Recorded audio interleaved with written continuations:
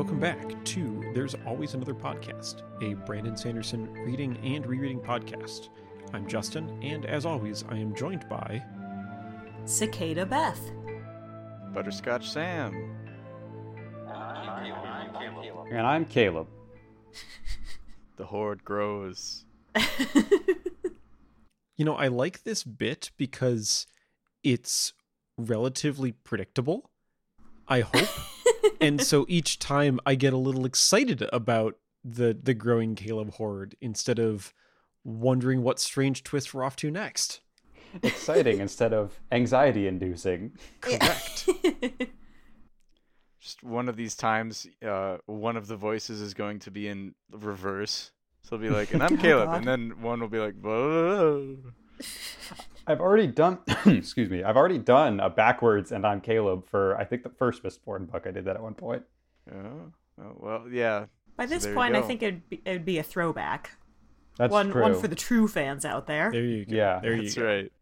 Yeah, we are recording today chapters 23 through 27 of Elantris, which finishes off part 1 in this weirdly lopsided part division of a book. It's a big old part. She's a jonker. We also have like a mega chapter right in the middle of this one. We sure do. Yeah, it's big. Quick skim proves... yes, longest chapter in the book, though just barely. Chapter 11 was also a significant one. A chapter we all remember well.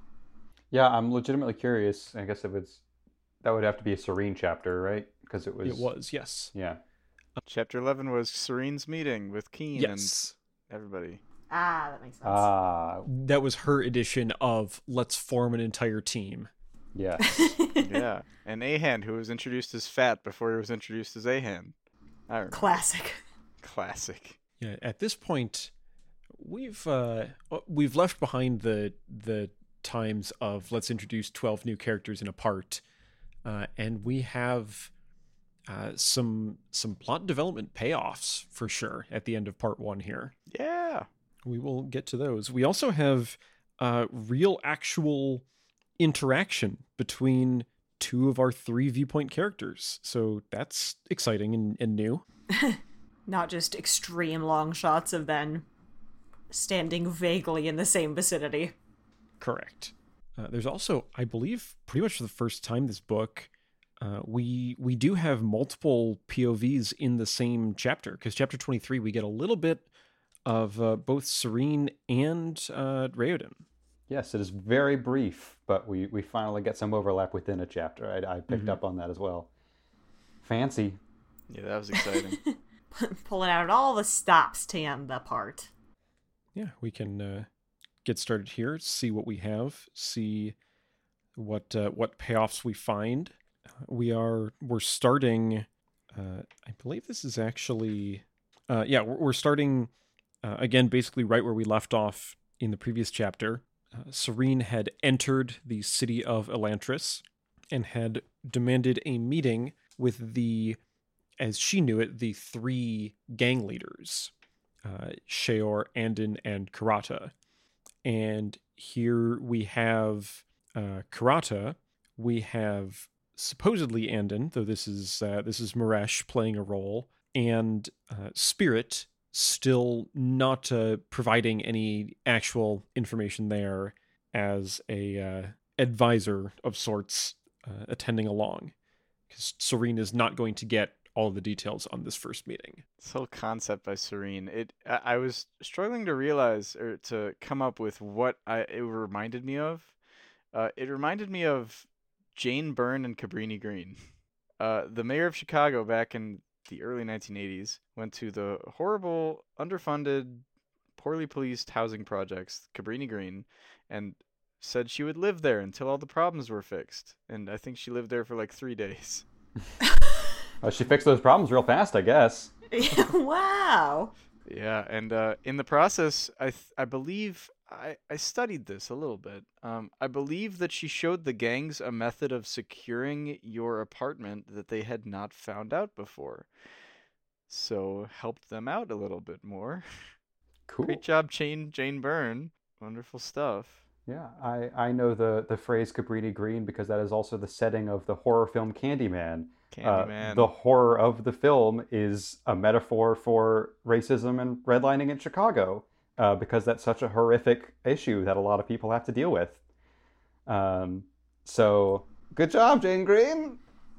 You mean it was a horrible issue before Jane Byrne fixed it in 3 days? Right, yeah.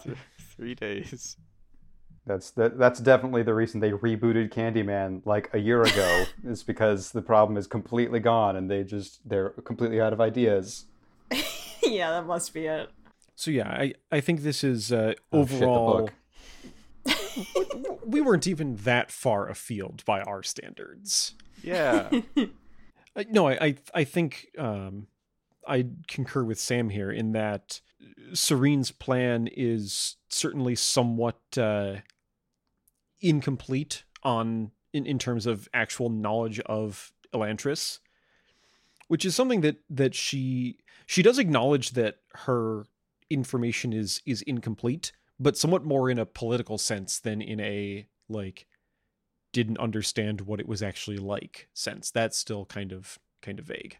Yeah, it's a weird aspect of, like, she's claimed the city of Elantris is not dangerous, and then she gets into Elantris and she goes, man, these gang leaders are super dangerous. We can't trust them at all.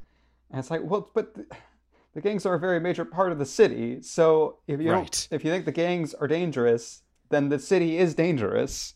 And we'll get into it in a couple of line breaks, but it feels like Ash broke a lot more info that he did not disclose before. Or actually decided to, like, try. But this is weird that she, like, suddenly knows a lot more than she did and doesn't know any old or bad intel anymore. Like, she just knows what's going on. Anyway, Yandel and shooting her with her, and the rest are just guards.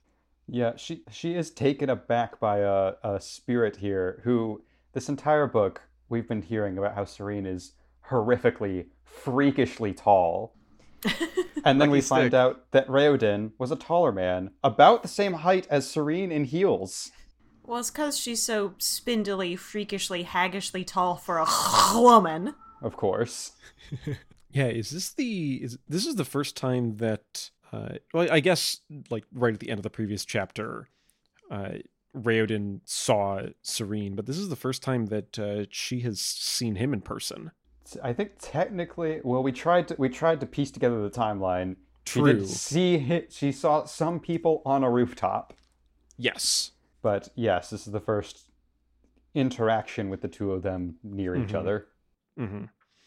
And we'll see throughout these sections, or throughout these chapters, and a little bit further as we keep going, I think it's kind of interesting in that we've talked a lot about how interesting the dynamic of this book is, with one of our three viewpoint characters being Hrathen, positioned very much as an antagonist of some sort. And then we have our two characters who we've been much more straightforwardly rooting for, and they actually start dealing with each other, and they end up pretty opposed to each other. Yeah, they're actually more antagonistic, it feels like, than Serene and Hrathen are, in a weird way. Right. It's a really weird dynamic, and I think it's cool. But yeah, we start here. There's a negotiation of sorts. Serene is fairly blunt in her negotiation, and says that she has food to offer the people. She would like it to actually be distributed to the people of Elantris and not just hoarded by the gang leaders, and so wants to set up some sort of deal. And they have that. That's how it goes. They've got Karada is the one who actually puts out their list of demands that they've figured out. She says, "Get out of here, Poindexter. I'm in charge here. Cloth, grains, metal, wood, straw, oil. We're playing Catan now." I need sheep. Don't you mean wool? No, I call it sheep. Don't worry about it. It should just be sheep because it looks like sheep. Yeah, no, it is the way that this exchange ends up, and we know that this is Spirit is there, Raoden is there as an actual person in charge, and that Andon isn't there at all. But from Serene's point of view, this is pretty straightforward. She says Karada seems like a person who you don't really bargain with, and the deal is at least reasonable. So great, it'll be done. The food will be delivered. It will be distributed fairly, and the people of Elantris will get these kind of raw material supplies as well. I think my favorite part of this is Maresh is clearly having a blast doing this. And this scene just made me appreciate Karada more, because Serene takes one look at Maresh, who is having a blast, and is like, nah. No. You are obviously bad at this, but doesn't even try to mess with Karada. Mm-hmm. So that is that's the end of our Serene point of view for now. As we now go to see the aftermath of this scene from Raoden's point of view, and even in this, this is another thing that we have a kind of expansion on as these negotiations happen. Is even in this situation where there are these the Elantrians in the condition that they're in, the city, and Serene like bringing them charity. This is a very political negotiation on all fronts. Most of these characters suspect that there is something to be won or lost and are trying to figure out what each other's angles are and all that. And it's one of those where they don't say any of that to each other, but basically every interaction is prefaced with, we are trying to win this exchange. Yeah, it's a nice little bit of politicking. I'm still very happy that despite being in the middle of his zombie apocalypse storyline, I love how much Raoden gets to politic. I hate to see, like, Brendan has done a very good job convincing me that this character, despite not being in a very political heavy environment, is very good at this, and I really enjoy that. Mm-hmm. Yeah, like the little debrief with Raoden and Galadon, where Galadon says, well, she suspects something, and Raoden says, yes, that's kind of natural in these kind of situations, but she doesn't know what, and so we still have the advantage there. But then we're done with the very brief Raoden section, and now we're back to Serene for the rest of what is technically her chapter. Oh, Serene. You should hear some of the stories Ash told me shooting. I would sure like to. Where the fuck were these stories? Yeah, then she doesn't provide a story from Ash. She provides info from the guards. Like, as far as we know, all Ash learned was that the guards like to drink and play cards. New lore, it's not that Ash is useless, it's that he can only be useful when off-screen. Yes. Well, then More we should be Mistborn DNA. Yeah, I was going to say we should be on the lookout for Ash to give a speech. And again, on a similar note of Serene trying to convince everyone that Elantris is super safe, it's like, you should hear the stories that he told me. The gangs descend on them like sharks. But I'm gonna walk in with all this food and show everyone that it's fine. The city of Elantris is not dangerous. It's gonna go great. Come to think of it, I think it's kind of a weird parallel or weird reflection of Hrathen's point of view on Elantris, which is, my own personal feelings on it aside, I need to show the people that it is evil and dangerous and bad. And then, that's kind of where this started with Serene choosing this as her trial, was I need to oppose Hrathen. And so regardless of my own views or the things that I learn, I need to show that Elantris is definitely not a problem. I'll move in for 2 days. I'll fix all of the problems. Although it does have or at least, from the very outset appearance of the little bit that we've seen, with all these hedge words, it sure does seem like it's having some kind of effect. It's at least worrying the shit out of Hrathen. Yeah, So no, that's true. it is bothering Hrathen, therefore victory. I mentioned it before, Royal and Ahan having a Ham Breeze dynamic. We get more of Ahan is just literally Breeze as he complains that the muck is ruining his cloak. And then Serene goes, well, you should have brought something inexpensive. And he says, I don't own anything inexpensive. Yeah. Yeah, that definitely does have shades of a familiar character. Oh, this is the second appearance of hatred of orange cloth in this small section. It is, you're right. Orange cloth is the worst. Everyone hates it. We can all agree orange sucks.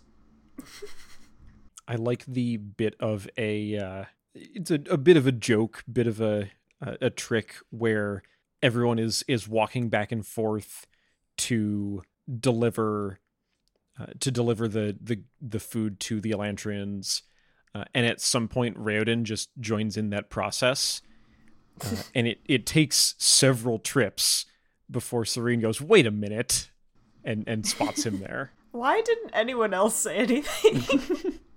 Like, there's guards there. Eondel doesn't like any of this, and he's sort of also playing bodyguard. But they all looked at this and they're like, nah, this is a good prank. You're gonna get her so good. Yeah, either that or they just didn't notice, which is like, he's an Elantrian. It's not subtle. Maybe it's like that game in, what was it, like psychology class or whatever, where you'd watch the video of people passing around a basketball. Oh, yeah, go, yeah. Oh, but did you notice the gorilla? The gorilla. There's a gorilla Yes. in the background. Mm. His name is Raoden. Now, look closely, kids. How many times does Serene pass a box to someone else? But did you notice the Elantrian in the background? This is why the Cosmere is so hard to adapt. It's because Brandon insists on that little PSA in the middle of it. So, yeah, he has made an excuse about how Andon has sent him to supervise, and that's the reason that he's here. And so I guess he gets to stick around. And then we have a romantic moment where Serene almost trips and falls, and Raoden is there to catch her. Wow. And then nothing happens from it because he's a weird undead magical being, and they're engaged in this tense political negotiation. But it's like, you have your moment there. His touch did seem tender. Oddly tender. Oddly tender. But the food has been delivered and unloaded.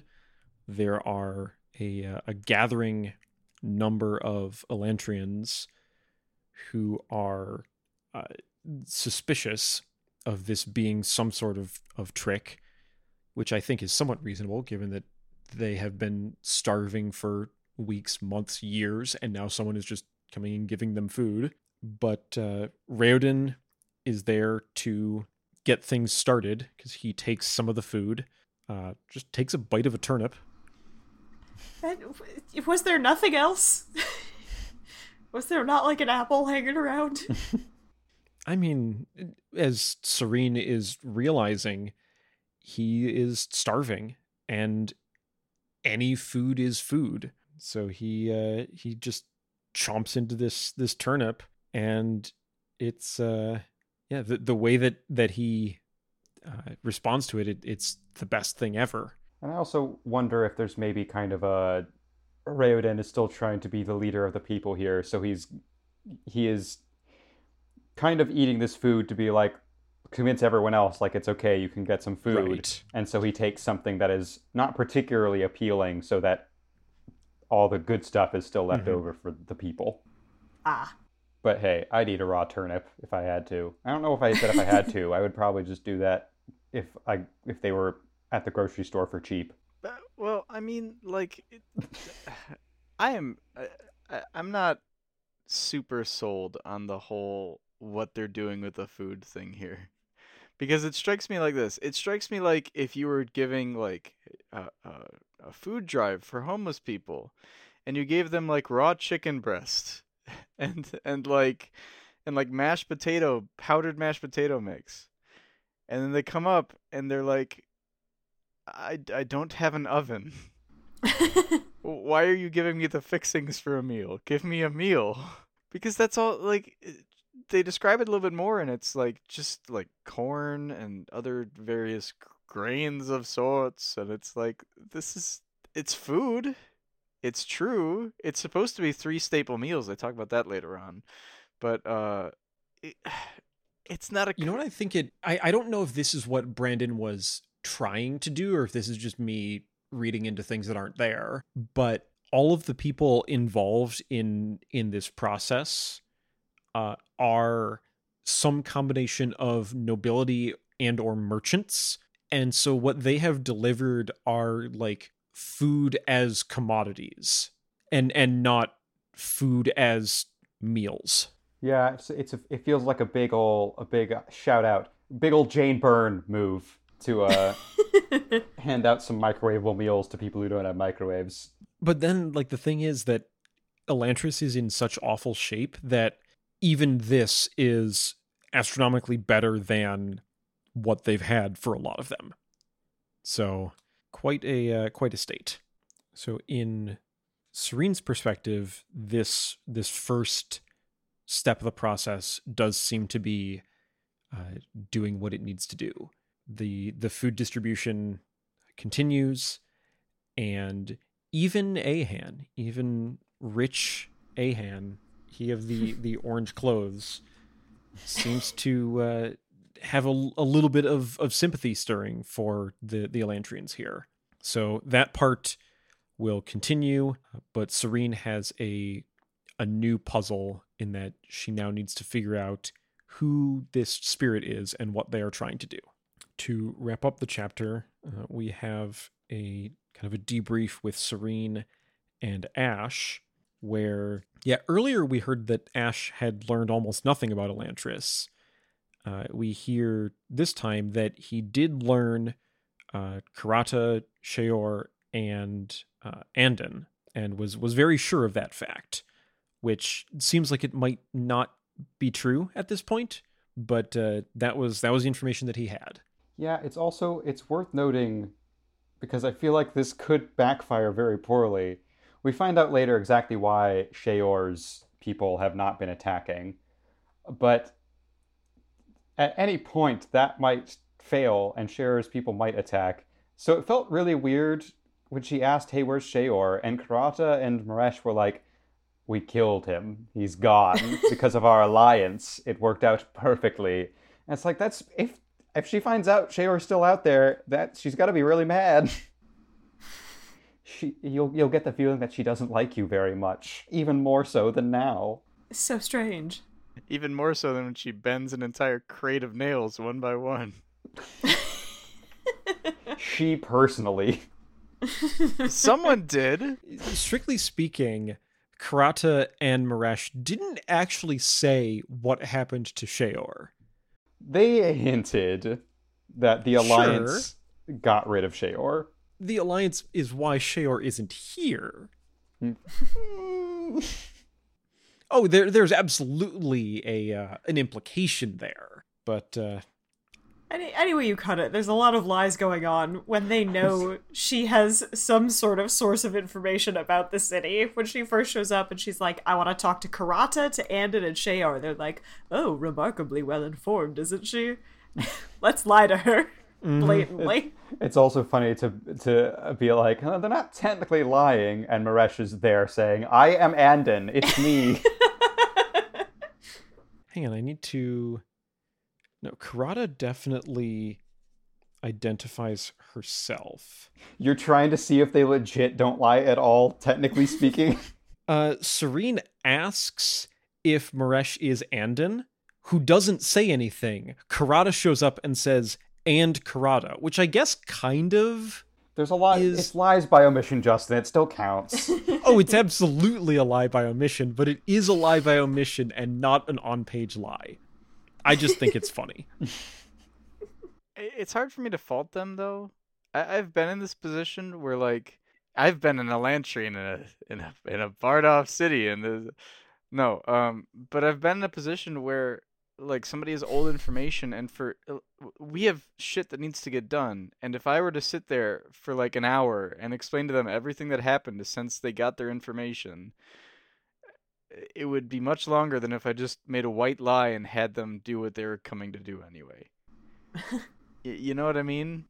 Yeah. Like, where's Sheor? Oh, Sheor's still around. We weren't able to get rid of him, but Raoden organized us into a zombie union, and we're cleaning up Elantris. And first of all, it doesn't matter. Right. Second of all, it's gonna, like, just give us the food, lady. I agree. This does not really matter. However, Justin, I assume you're looking at bottom of 297 when they just say one of the aforementioned benefits. If you turn the page, Serene asks, "Dead?" and Andon nods. Yeah, okay, that's fair. He's just nodding thoughtfully to himself about something unrelated. Not technically a lie. Yes, sculptures. Yeah. Wait, why would Maresh have to pretend to like sculptures? That's not necessary. Well, he's not a great actor. No. What's my motivation? Well, Ton really likes statues, so I guess I'll have to go all in on that.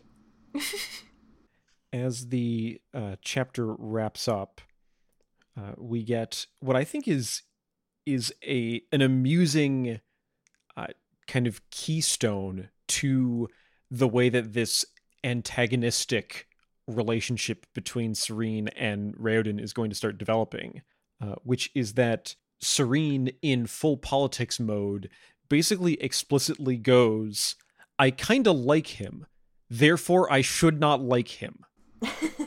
Because she's... And there's some justification there where she's saying, like, he might be trying to convince me of something. He's trying to portray a certain image, and I need to be wary of that. But it also does have some flavor of her kind of automatic taking the other side of whatever is necessary right now. But with the 5 chapters that we have to get through, we will get to return to Serene in a later chapter. But for now, we are going to go up to the wall where someone is dramatically looking at this whole operation. Yeah. In his blood red armor. In his blood red armor. Look, I know I cast Michael Fassbender, so I was already picturing this, but Brandon does give us very important information with the first 3 words of the chapter. Hrathen was hot. I do appreciate, as always, Hrathen has an eye to the I guess, theatrics of the situation, where this is uncomfortable, standing here in plate armor in the bright sunlight, exposed to the sky. But he thinks, yeah, but it looks really cool, I bet. I love that line. Quote, "He was consoled by how imposing he must look." Yes, you're very threatening, buddy. But yeah, he is watching this unfold, or rather not unfold, as it says, he watched with resignation as Elantris' monsters came placidly, refusing to ingest even a single guard. Yeah, this is a big strike against the Elantrians are some sort of demonic spawn campaign that he has been preaching. And a lot of people are here trying to see if it's going to be like a Sfordish shark fight, which is just a wacky piece of lore to drop in the middle of this. That sounds awesome. I want to see a shark fight.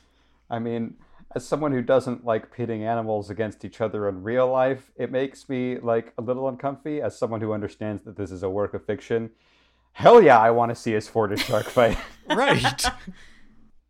I participated in those Varen fights in Mass Effect. I put some money down on that.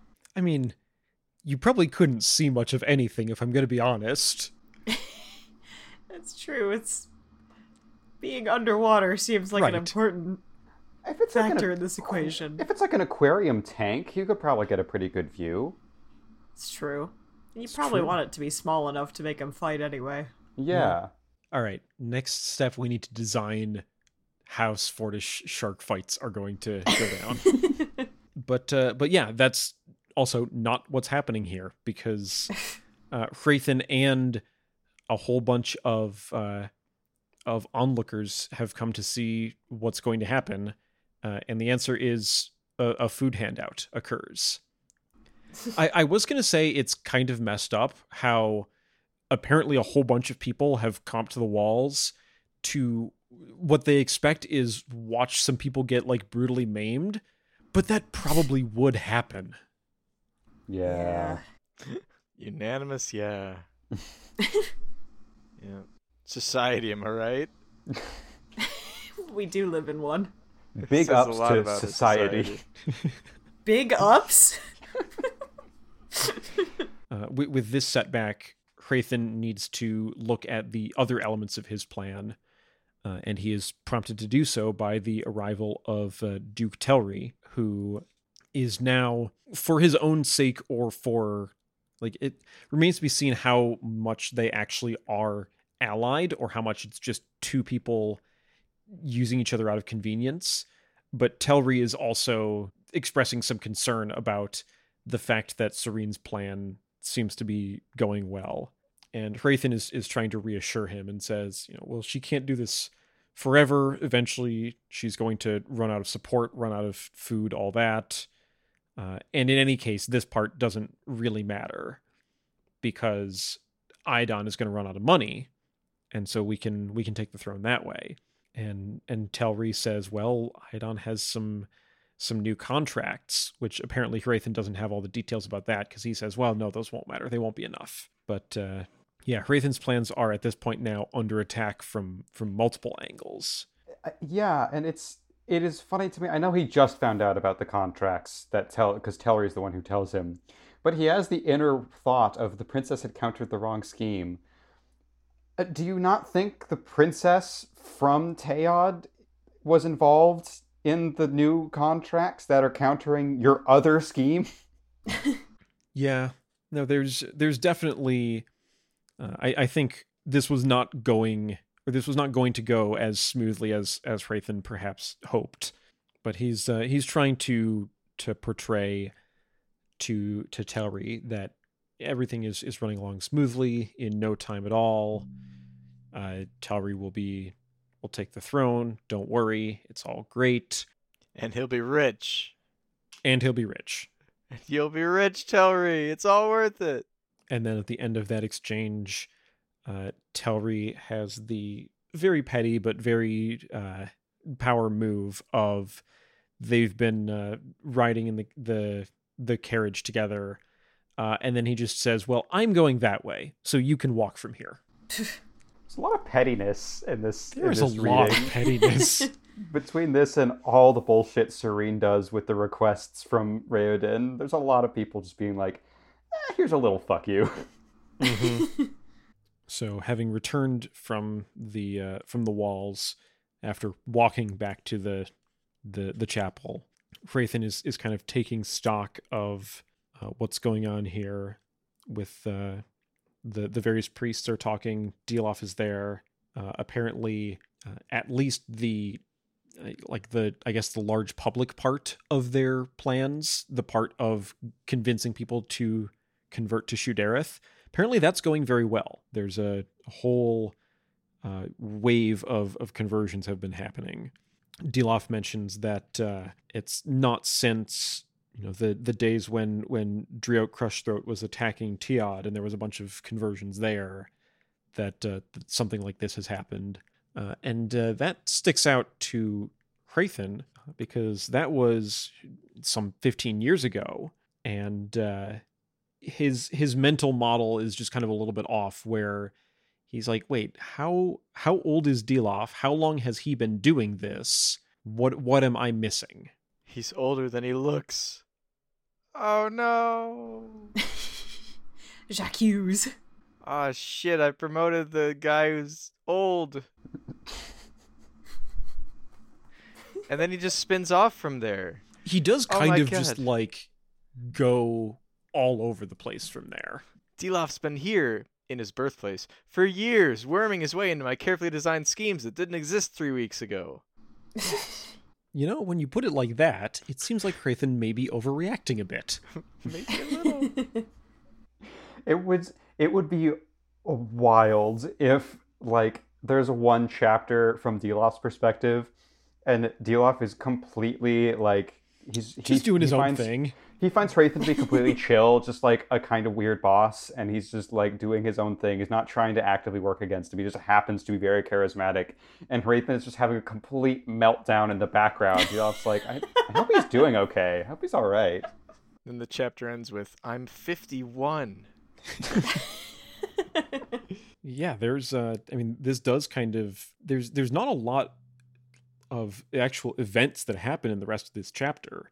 This is just kind of, and I think this is probably if we look back at it and not reading this 1 week at a time, this is more a continuation of Hrathen's confrontation with Father Omen and the kind of seeds of doubt of his own faith. Because that's where this ends up going, is it starts to kind of spin on Hrathen's plan and how much influence Dilof has over it. Because he's thinking, well, Dilof has been here for a while and probably knows most of the people here. And so they're all very devout, but they're also are devoted to him. And he's been getting this power by taking Odivs of his own. There's all that. And then that leads into Hrathen has been talking before about how Dilof is a zealot, and that has its upsides and its downsides. But now it's coming down to Dilof believes in this deeply, and maybe I don't. And so that is where that ends up taking him. Hrathen's a really cool character. He's really, really good. I love that last conclusion, because he's having a crisis of faith, but he's also like so internalized in the faith that it's not really the question of, am I doing the right thing? It's more the question of, well, if I don't have enough faith to do this, maybe Dilof should be in charge, because clearly the faith is correct. Right. Obviously, we do need to convert the country, but maybe I'm just not cut out for it because I'm starting to have doubts. And that's just, there's such a weird, strange, fascinating dynamic to that of losing your faith enough to not think you should be doing this anymore, but still having enough like lowercase faith in the cause that you still wanted to succeed. You just realized maybe someone else should be doing it, not me. Yeah, this chapter ends with nothing but a whole bunch of questions of Hrathen is revisiting I guess just his personal journal. Apparently this is a common thing for Durethi faithful, is to have a record of their spiritual experiences, as it says, which he hasn't done all that much, which is another interesting note. But when he's looking back on it, it gets back to some of the things that Father Omen made him think about of, is this a thing that you still personally, I guess, actually believe in? Or is this a thing that you are good at and have identified yourself as doing? Of, I am a priest of Shudereth who is good at converting people from other countries. And is that just all it is at this point? So, yeah, it is very good that we will get one more Hrathen chapter before the end of this segment. And it is a short but crucial one. Short but crucial. Nervous little punk boy.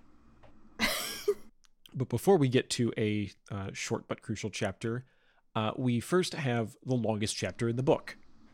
So we'll work on that for a bit first. Chapter 25 this is the next rotation of new aeons, and will be the last one for this section. With I feel like this is a pattern that I have like drawn before even reading this book. Like this is just a thing that I would doodle. Ever since, I think it was Sam, you made the comparison to spirographs. That's all I've been able to see with these things. Yep. Yeah. So going on to chapter 25, this is a Raoden point of view in full this time, but this is, I guess, the next instance of, or I think this is a few instances of Serene delivering food to Elantris. And we've had a rotating group of people accompanying Serene here. Today in particular, we have Terena, who is Ahan's daughter, and is apparently very slim. Which is so funny because Ahan is fat, which we learned before anything else. Oh. It's ironic she's his and therefore daughter. good writing. I think she could use these raw turnips even more than I could. Yeah, because that's definitely gonna, pack on the pounds. Just a raw vegetable. At least she'd be able to cook it. She would, yeah. Because she's not living in a zombie hellscape. Yeah. But aside from just Terena here, we do get to see Raoden's point of view, because the group that Serene has become friends with and been working with are all Raoden's old friends. So here they are, and he gets to kind of see like what's going on here. These are all people I used to know. Still do know, I guess, just can't actually do anything about it. Not even Lukel recognizes him. But what about Lukel's wife? Nor does Lukel's wife. Who hasn't... I don't think she's been here yet, has she? No. I don't know if Raoden would know. Oh, yeah. That's right. There's also a strange lady with them. Who could that be? Right next to Luke Hell. I don't know why. What's going on there? This is a very sad situation for Raoden. I feel very bad for him here. It is, yeah. Yes, taking a step back from my jokes, it is a very sad situation. Yeah. Yeah, just like, he has to hide himself from his friends. He has to hide himself from the world, basically, because he points out, people liked me more than my father, and me surviving may just immediately trigger a civil war, so let's not reveal that. So the one person I feel like I can talk to, Serene, well, she hates me. She does not like me. Another reason this section is sad is because Raoden goes, she's not like the other girls. She's so different. The other women, they do not stand up to her. I do not stand up to her because they're all terrible. This And is they're the so one way to be a skinny. woman. They're so skinny. So skinny and short. Well, to be fair, she is not like other girls because she wouldn't really be able to recognize him in the first place, apart, I guess, from his face. Yeah, no, that's a good point. And is one of the things that he points out is, I mean, he did like her from before, but also it's an opportunity to actually just kind of hang out with someone without any of the internal pressure from the people he's come to know in Elantris of, you're the one who is saving us all, or the whole mess that would get started if his old friends knew that he was still alive. Yeah, and then now if only he could convince her not to hate him. We see Duke Telry is here, though he is not able to be convinced to actually do the work himself. He has brought a servant to actually do the handing out, which does seem to defeat the entire purpose, but we don't have a great impression of Duke Telry, so that tracks. I think it's still really interesting that he's here, given that this is kind of ruining his whole plan. True. I wonder how much of the social obligation piled up where he, like, what was it that made him unable to actually straight up refuse? Yeah. For money. Tellery is exclusively motivated by greed. Ever. Yeah, that seems to be the impression we've got. Which is why he didn't join Raoden's crew, because he was like, how much money will I make? That guy. That guy. What a What a hoser. What fucker. a fucker. Duke Tellery is the fucker of this book. He is. Yeah. Even Deloff isn't really like he's not a fucker because he's doing it out of like zeal, whereas Tellery is just like, I'm going to be rich and fuck you all. Yeah, there's a specific vibe to being a fucker, Right. the way we've dubbed them in this podcast, and Deloff's vibes are rancid, but they don't quite fit. Yeah. Yeah, I think to be a fucker, you have to be evil and know it. And Deloff does not know he's evil. Deloff fully believes he's Yes. doing the right thing. And Tellery's just like, yeah. You have to be evil and know it, and also be petty.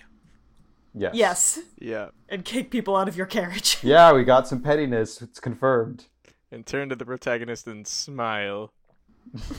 Fucking violent. Wait, yeah. The OG. He was. And then he disappeared. Yeah.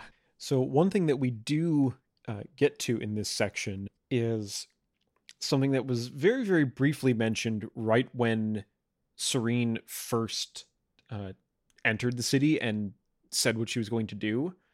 But Raoden has to take a moment to think about the fact that this is fundamentally undermining everything that he has accomplished so far in Elantris. He's been trying to build this group up and give them something meaningful to work for, something to keep their minds from the hunger and the pain, and not just wait for somebody new to come into the city and beat them up and take their food. And now here's all the free food you could ever want, and what's the point of any of the rest of it anymore? So need to see where that's actually going to go. I do understand the concern, but they directly bring up the widow's trial is not going to last forever.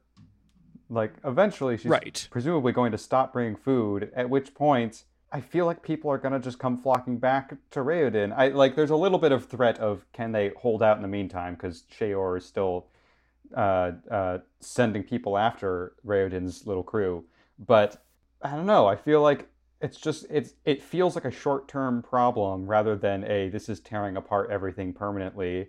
Because, yeah, once Serene's food is gone, Raoden will be back to being the only one with food and the only one Right. with something to work towards. So yeah, we'll have to see what kind of timer there is here. Is when Serene does stop, how much damage has been done? How much can Raoden kind of still maintain? But it definitely does change things in the meantime. The other thing that is changing in the meantime, and we don't really have time to focus on this, is that Raoden's pain is getting worse, and it is in his mind he feels like it's even faster than it should be. You know, it's hard to kind of tell those things, but it's getting worse, and it's getting worse faster, which is not a good sign.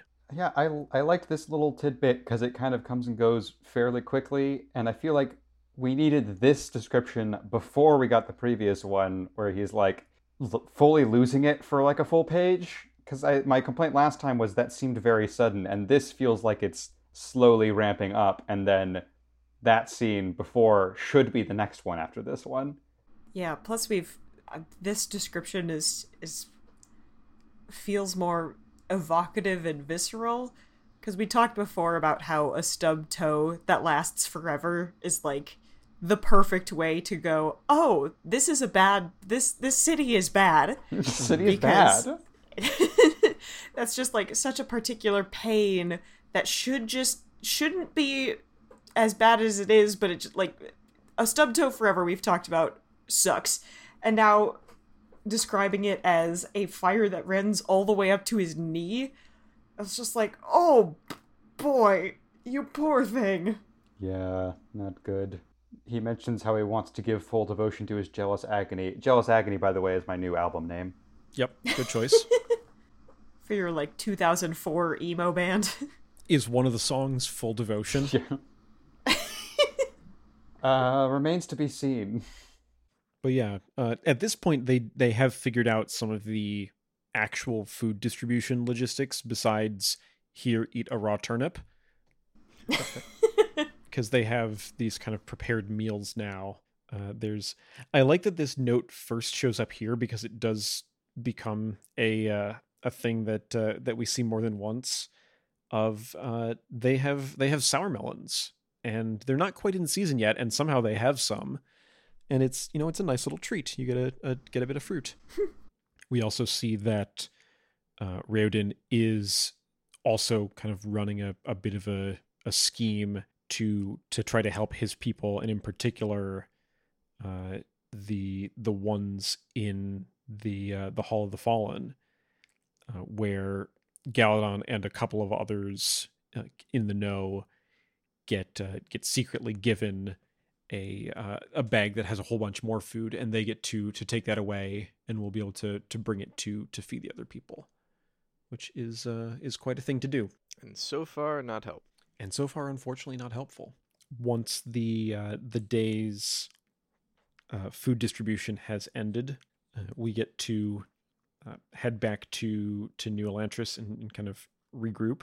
Maresh has built a sled. It is the peak of Elantrian technology, and I always like when Galadon is sarcastic and or when he's not. And in this case, as Sam puts it, the sled worked. What a pointless thing to even mention, but okay.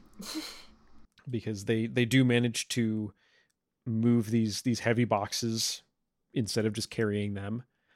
And in his own way, the closest we get is he finally did something useful. But Galadon was going to be sarcastic about this, but it's like, it actually did work. But also, I agree with Sam. I don't know if this was necessary, but okay. They're trying. When I open my zany book about a zombie apocalypse, what I'm looking for is logistics. How do you move thing from point A to point B? That's what I'm here for. For some people, I don't know if you're being sarcastic yes. about, because yeah. I don't know if this particular book about a fantasy zombie apocalypse is where I expect the logistics discussion, but I think if you built more of a focus around it, you absolutely could. But in this particular book, it's not quite what we were expecting. And I just love the running bit of Galadon beefing with Maresh for no reason. For no reason at all.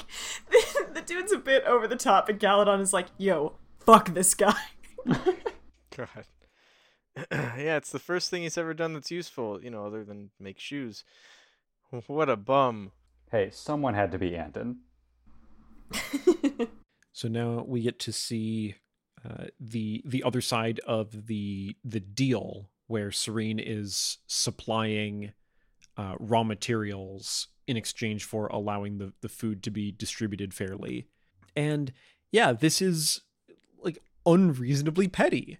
And I think it's funny, without the context, but it's just weird, where they've given Serene this list of demands of, we need cloth, we need steel, all of these things.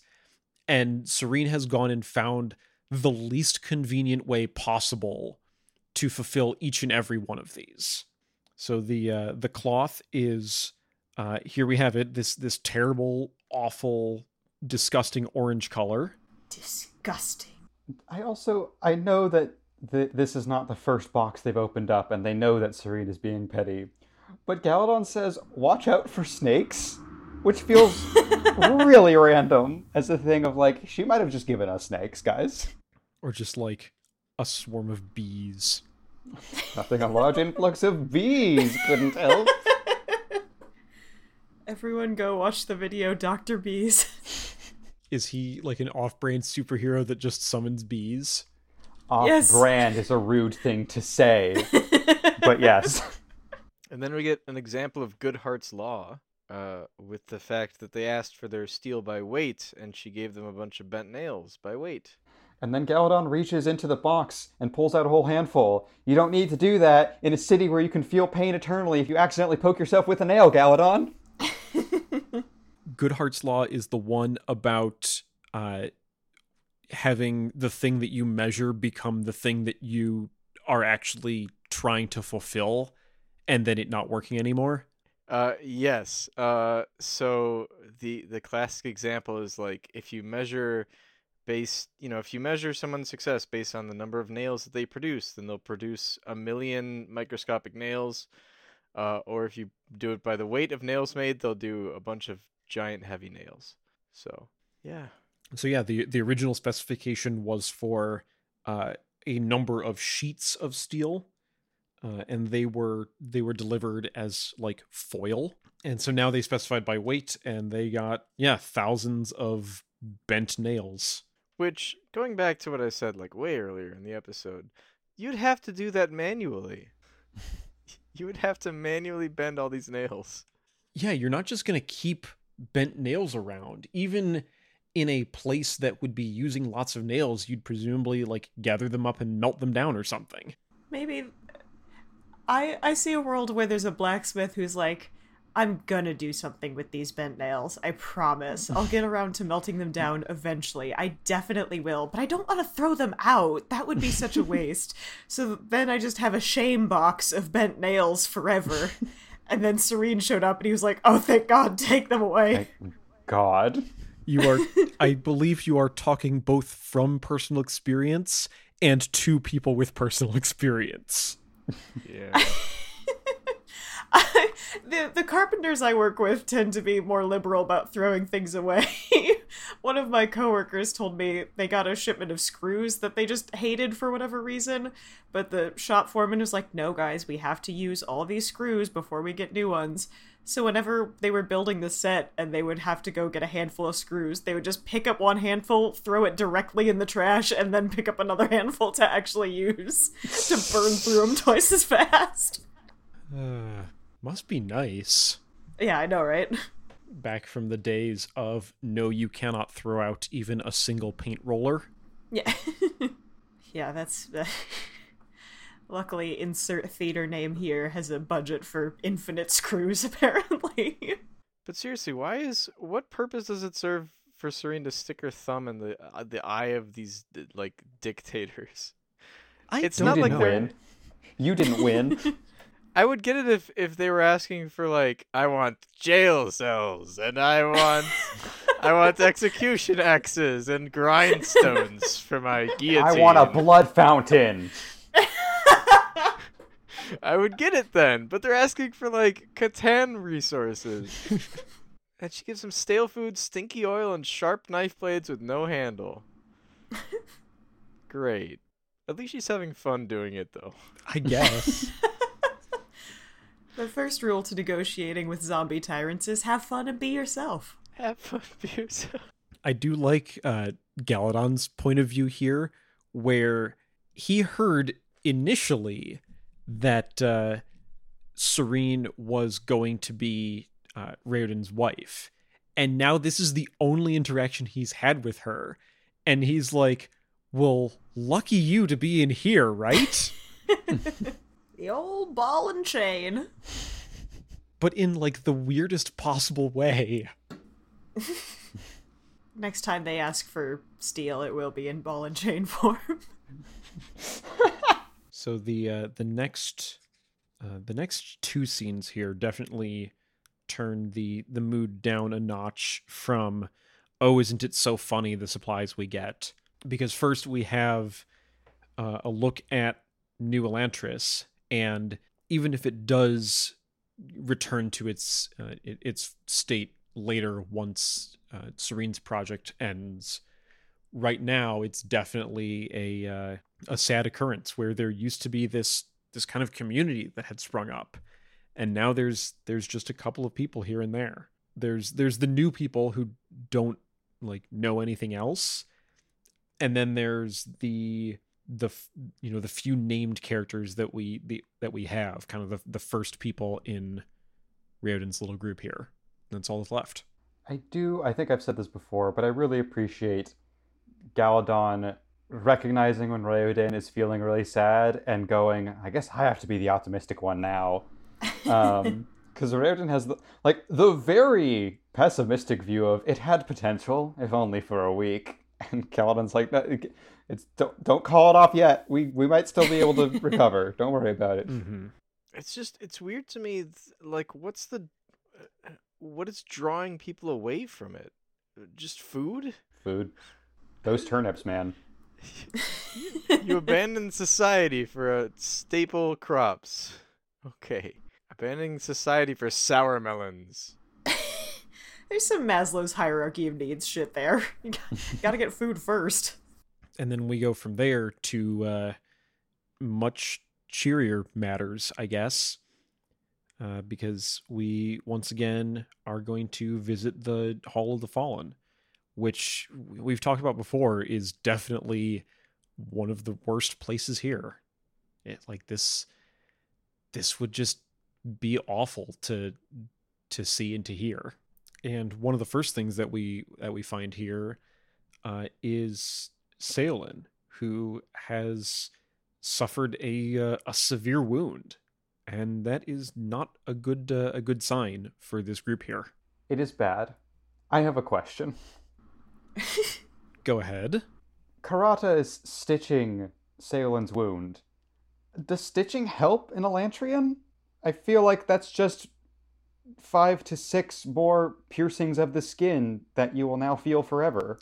I guess you have to balance that against how much is it going to hurt if things get in contact with the open wound, which I've now said out loud and don't want to think about.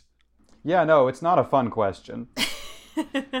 But yes, I agree that this is another kind of horror of Elantris, is you try to do something like stitch a wound shut and it just makes the pain worse. But Seolin's pretty chill about it, so... I think if there's one lesson we can take away from this is that, well, Elantris is neither a fun nor a chill place. Words of wisdom. I can see it on a banner. Elantris, neither fun nor chill. Flying proudly alongside Scadriel's bad at democracy flag. But aside from the personal pain of Seolin here, we also have the impact of, we've mentioned this a little bit, but this is the first time we hear more directly about it, is that Seolin and his guards have been fighting back Sheor's men this whole time to try to maintain the peaceful food distribution in the courtyard. And we have Seolin taking a significant wound here, and one of their other men they lost completely. So it's just kind of slowly ticking down of how long they're going to be able to keep that up. There's the quick note of, quote, sometimes howling could be heard in the distance. And Serene every time has been like, that's fine. What was that? Don't worry about that. Totally safe. It's not dangerous. Speaking of things that are concerningly definitely not dangerous, there's a bit of a kind of a delayed reaction here where Raoden realizes that he should ask, how did Seolin get cut so bad? Because from what they've seen before, Sheor's gang were very kind of unorganized, ill-equipped, and just kind of blunt and savage. But that's a sword wound, because they've some of them are now armed, and every time that Seolin loses one of his men, well, there goes all of their equipment. So yeah, this is it feels like this is going to hit a tipping point where every single encounter is just going to go worse and worse and worse until it can't last. Like the Borg. Pretty much. Yeah. We'll randomize our phaser frequencies. I don't... Why didn't Seolin think of that? Idiot. You fool!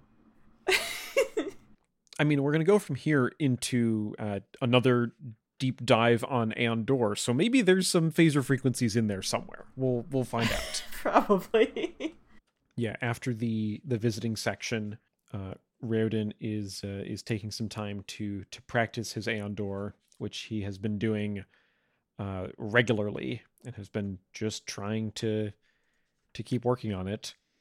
He is drawing Aeon, which I mean it's that is the origins of the word alphabet, is the first two letters thereof. I was gonna say, Oh, shit. it would be annoying, except for that's also very realistic. Mm-hmm.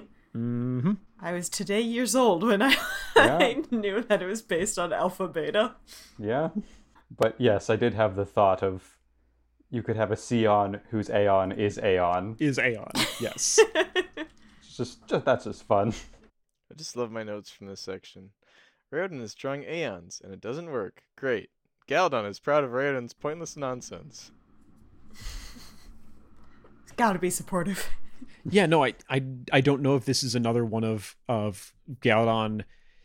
Galadon does the same thing as Serene, just in a completely different context, where he is he takes whatever optimist pessimist side of the balance is necessary in the given situation.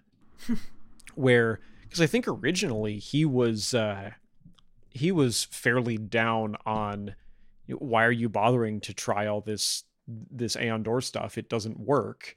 And now Raoden is getting dejected about it, and Galadon says, hey, you're getting better at it. I mean, you are.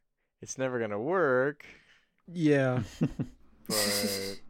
And then there's the detail that Raoden spends a few hours of every day practicing. That's a long fucking time.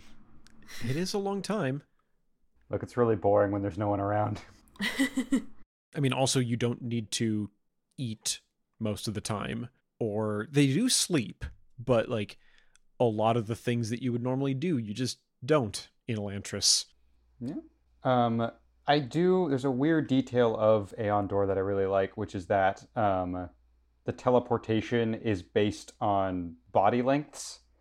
I don't know why, but I really appreciate the science behind that of, well, we have to find some form of measurement for how to handle teleportation. And rather than use a standard metric, it is based on your own body length. I don't know. I just thought that was pretty fun.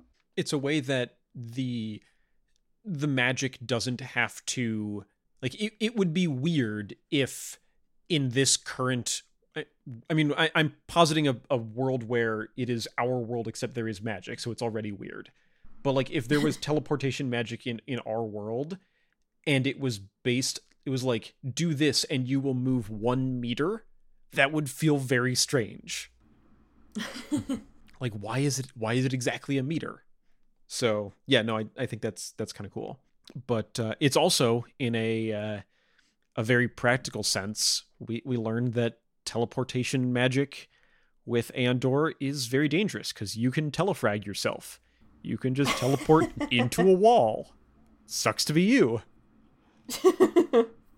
Womp womp.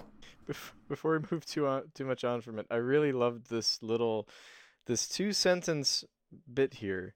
How are the crops? Raoden asked. Galdon turned around, looking back at the garden, which is directly behind him.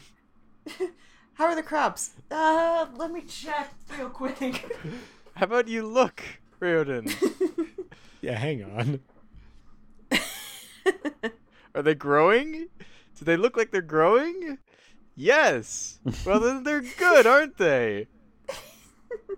Well, I guess Raoden has not had time to look up and look at the crops, because again, he's spending several hours a day on drawing Aeons.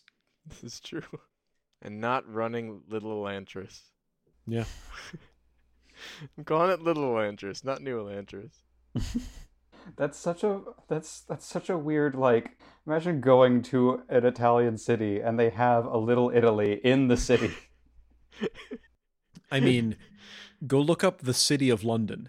It is not London. It is a small region inside of London that is called the City of London. Hey, Justin. Wait, what? I hate that. Yeah, no, it's really weird. It is Widely referred to What the simply heck? as the city. Yeah, it is a Sorry, this sentence is incredibly powerful. The city of London, widely referred to simply as the city, is a city. It continues from there, but that tickled me. it's one of those weird things where in the same way that the United Kingdom is a country that is made up of countries, London is also a city that is made up of cities, one of which is called the City of London. What is this team? When you Google it, it says team, the Extreme Sport Challenges Association, which I clicked What? on and it leads to a YouTube channel. What? My What? first result when I googled City of London is the Wikipedia page for the City of London. Here, hang on. Yeah, what do you look this at? this is unrelated to anything, but here. We're keeping it in. That. Yeah. See the purple link?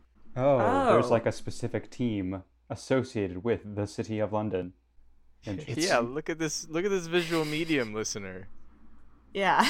Yeah, take a look at this. Clearly this is just like getting scraped from somewhere. Yeah.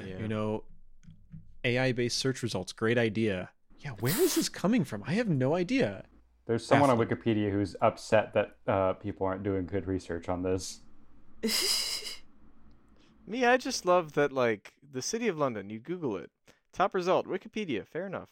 Second result, City of London, things to do. Third result, City of London, 404, page not found.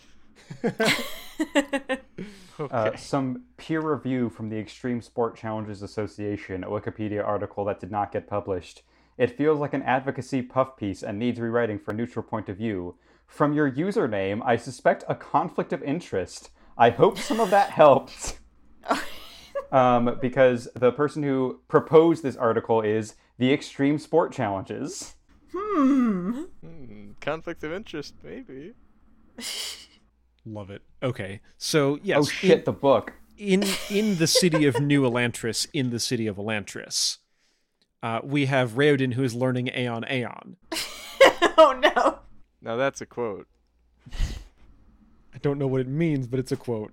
But yeah, Raoden and Galadon are talking about some of the things that Raoden has been learning from this book, which is, like we mentioned, this is a study of like weird and unusual cases and failures of Aeondor. So it's a very weird learning material, but Raoden is trying to get something out of it. And this particular case that he was reading about was a healing that was supposed to take place. We saw this in his flashback where you could go to Elantris and get healed, and it ended up with something went wrong. The Aeon didn't behave like it was supposed to, and she ended up with black patches on her skin and lost her hair, which sounds very familiar to these two people with no hair and black patches all over their skin. What did we had a moment like earlier here where Deloff was like, and that was about when Triok crushed Throat, and it seemed like an indication from Brandon that we're not introducing any new characters anymore. Wouldn't it be interesting if like this person who had this medical problem that talked about in this book was like somebody that we know? That'd be so weird. If just I imagine they're Hoed, but I guess it's not out of the question that they're here. Although it does say she died a short time later, she threw herself off a building. But aside from that, if you don't look at that would be interesting. The corpse, the corpse. I was gonna say corpse fountain. the lady who threw herself off a building, memorial fountain. If this is implying that she actually became like this post-Sheod, god damn it, post-Sheod Elantrian, that now all the Elantrians have become, I don't know if she would have died from that. So it could be that this is perhaps, the medical textbook not having every single detail about what happened. I don't know. It's possible. Yeah, no, if there is a link between these two conditions, which is what Raoden starts trying to puzzle through is his new theory is that the way that the Shead is working now is that it is basically attempting to do the Elantrian transformation that used to happen, but it's getting stuck somehow. And so that's what leaves them in this state of what they currently know as an Elantrian. And so maybe if there's some way to make it finish, then they could deal with it that way. But that is where the kind of actual theorizing runs out, and it's all just speculation from there. So they can't really do anything with that. I'm also realizing that not only did I get Sheor and Sheod confused, I also was thinking of the wrong term. I was trying to think of Riod, which is also separate from Tiod, just to keep everything straight here, guys. It's all so clear. Sheor, Sheod, Hoed, Riod, Aeon, Ian, Seon. And the Aeon. What were the two countries Eden, that are almost Iden. the same? Eden and Adan and Ahan are all different people, I think. Yep. Yeah, it's great. Susian. It kind of is. Yeah, it's pretty sus.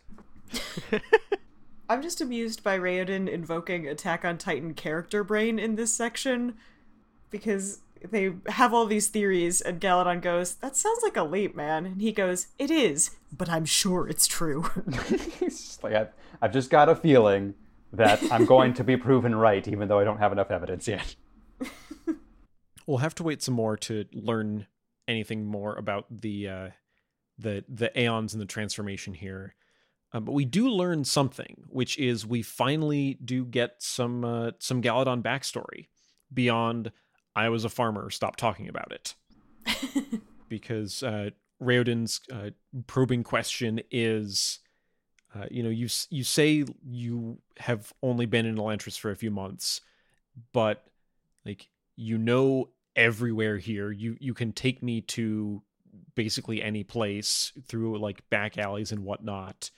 Like, how do you know all this? And so we get our backstory, which is that Galadon's father was an Elantrian, and Galadon actually grew up here until at some point in his life he felt that he didn't really fit in, and moved, I guess, to his family's homeland, to Duladel, to run a farm. This is rough. This is rough stuff. Yeah. It's not good. I think you can kind of tell how intense this conversation is going to be when Galadon just flat out uses Raoden's name talking to him, which he almost never does.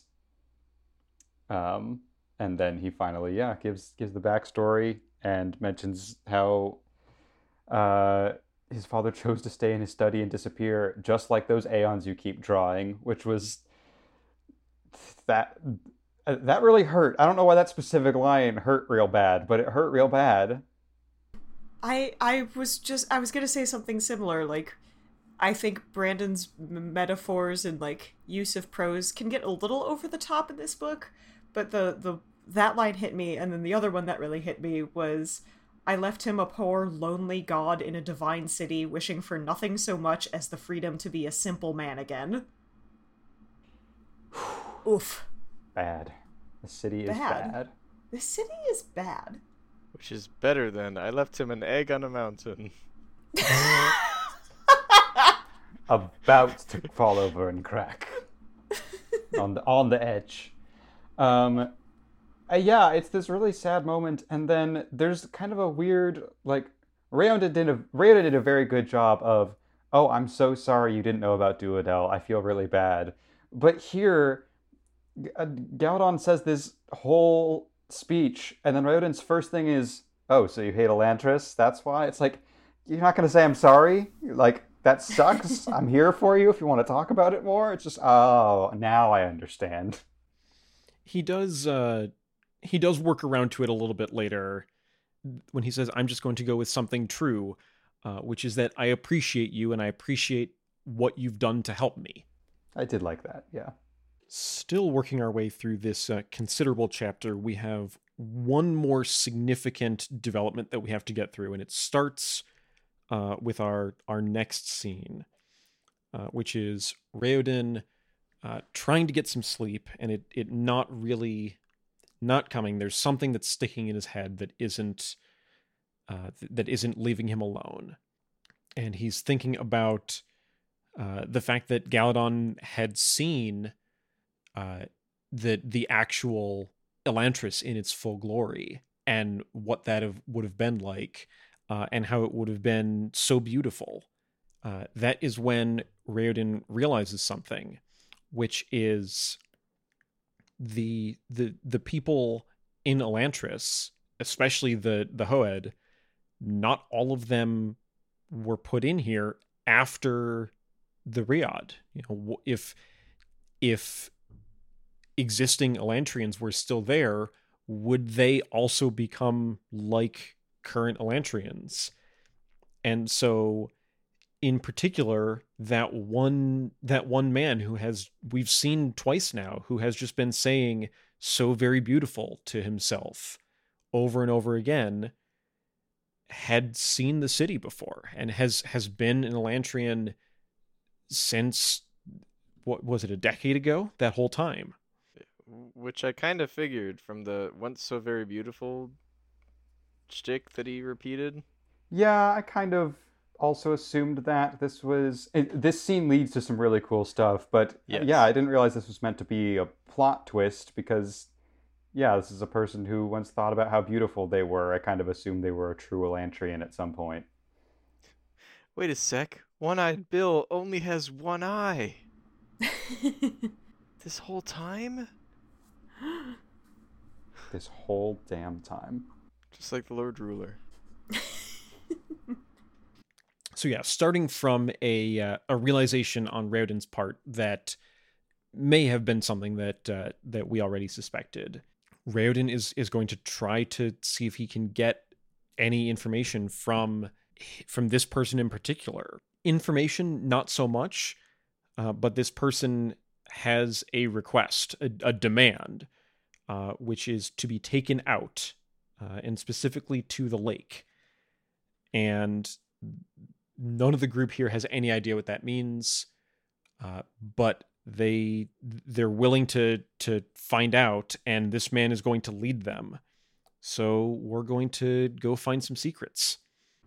This brief sequence feels like a video game mini quest. You're like leading someone and you have to follow their eyes in order to know where to go next. It's like that.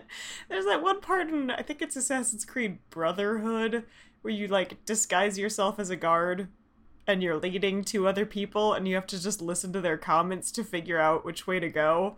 Because every time you go the wrong way, they're like, "What is he doing?" And then when you start going the right way, they're like, "Very well done, sir."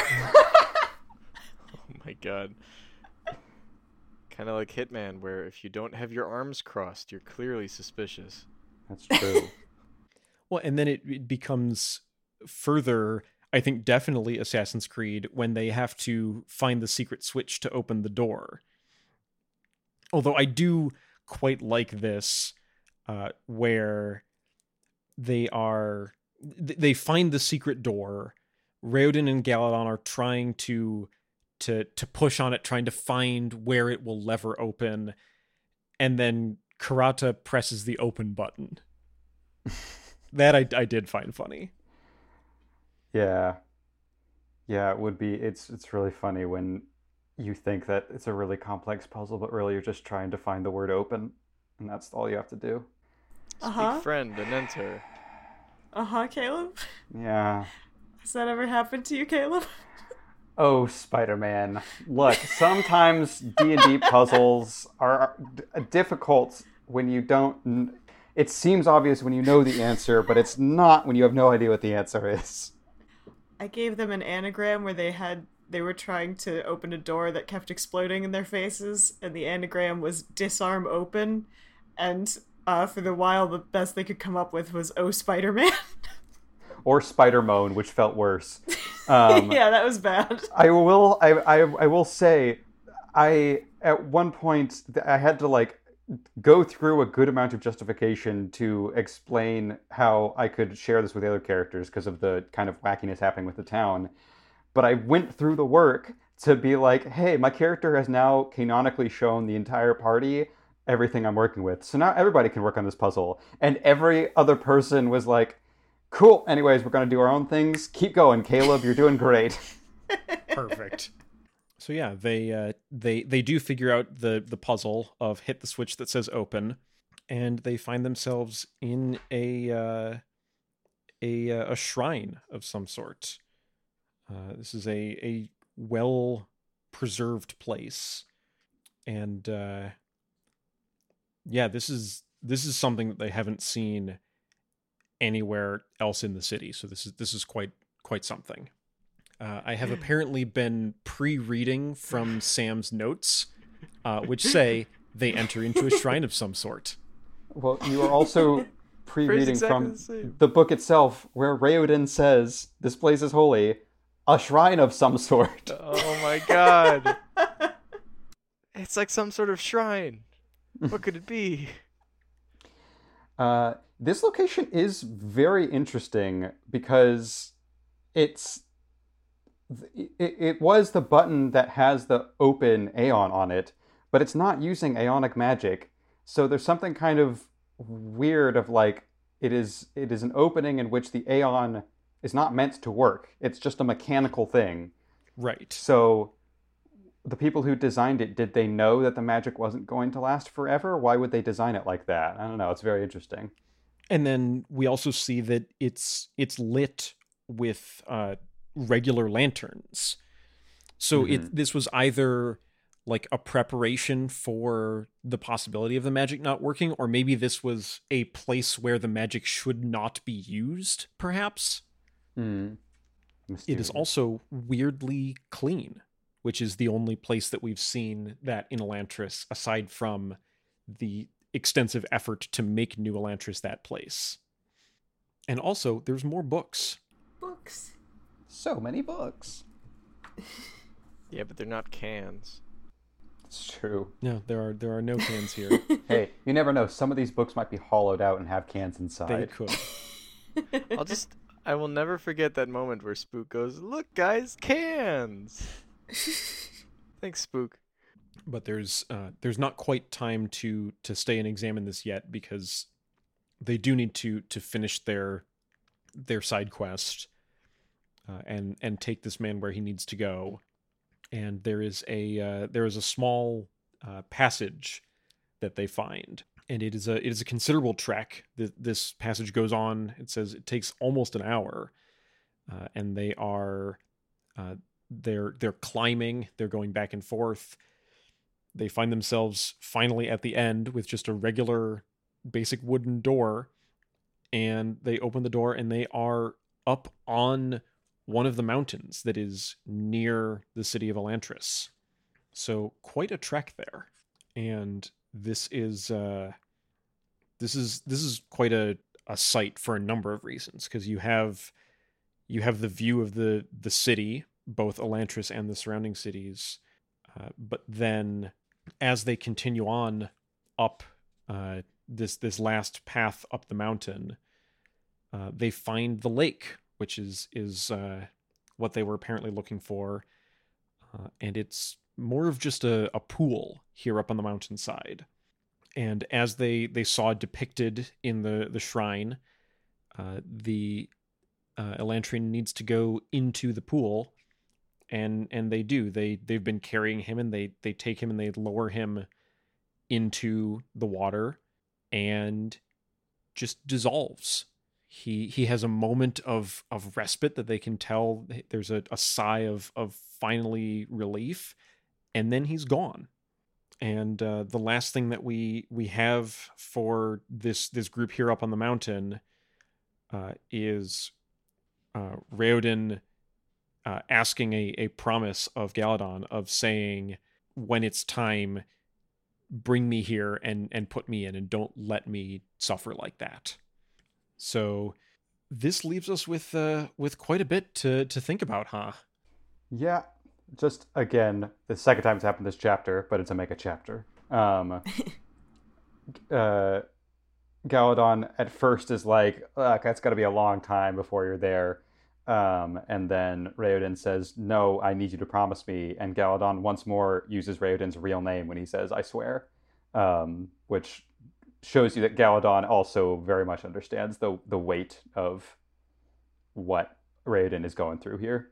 And that is something that we are not going to get any more info on, because that's the end of our Raoden POV for the section, and I believe is the end of us seeing inside Elantris, because the last of our 2 scenes, we're not gonna be back there.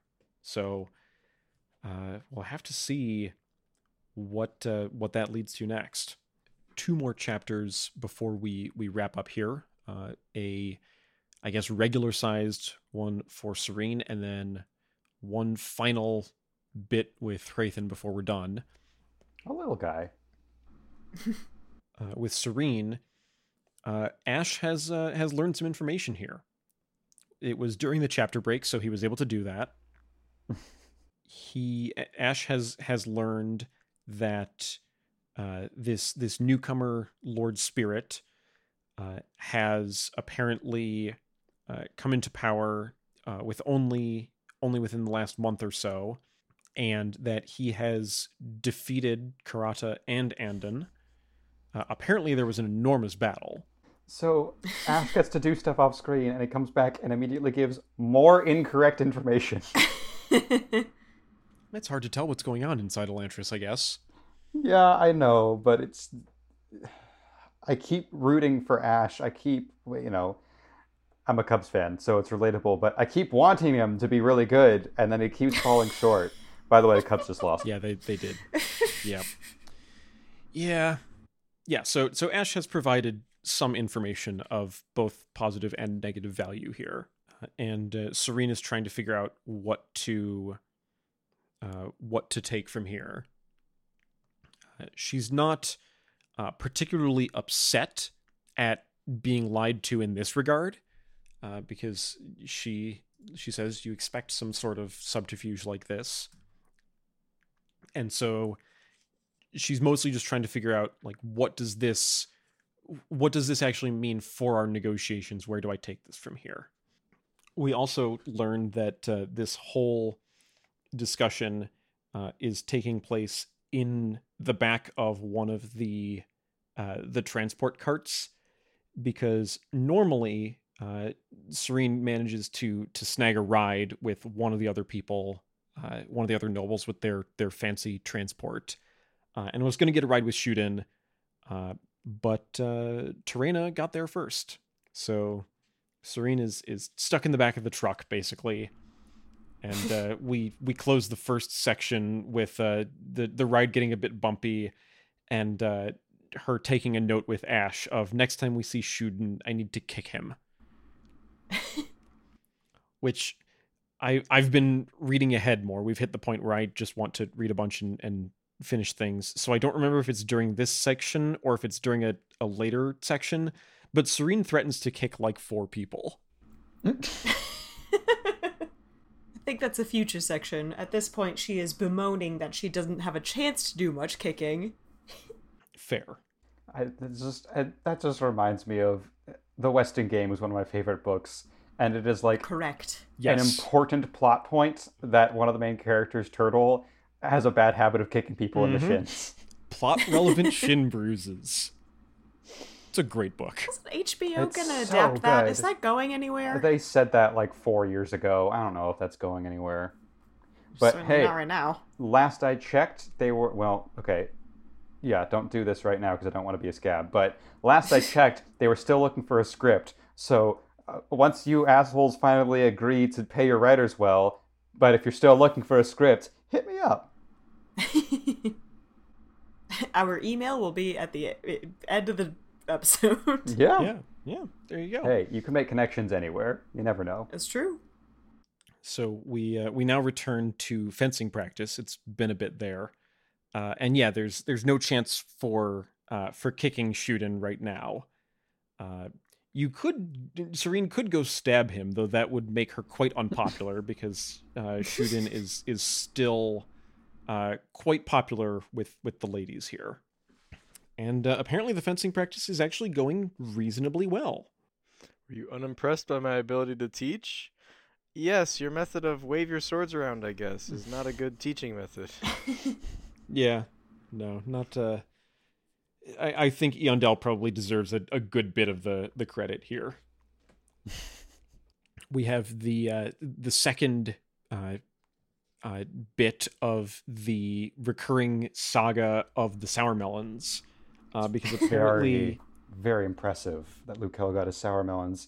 Maybe he got them from Driok Crushthroat, who everyone keeps talking about for some reason. Yeah, that name keeps coming up, doesn't it?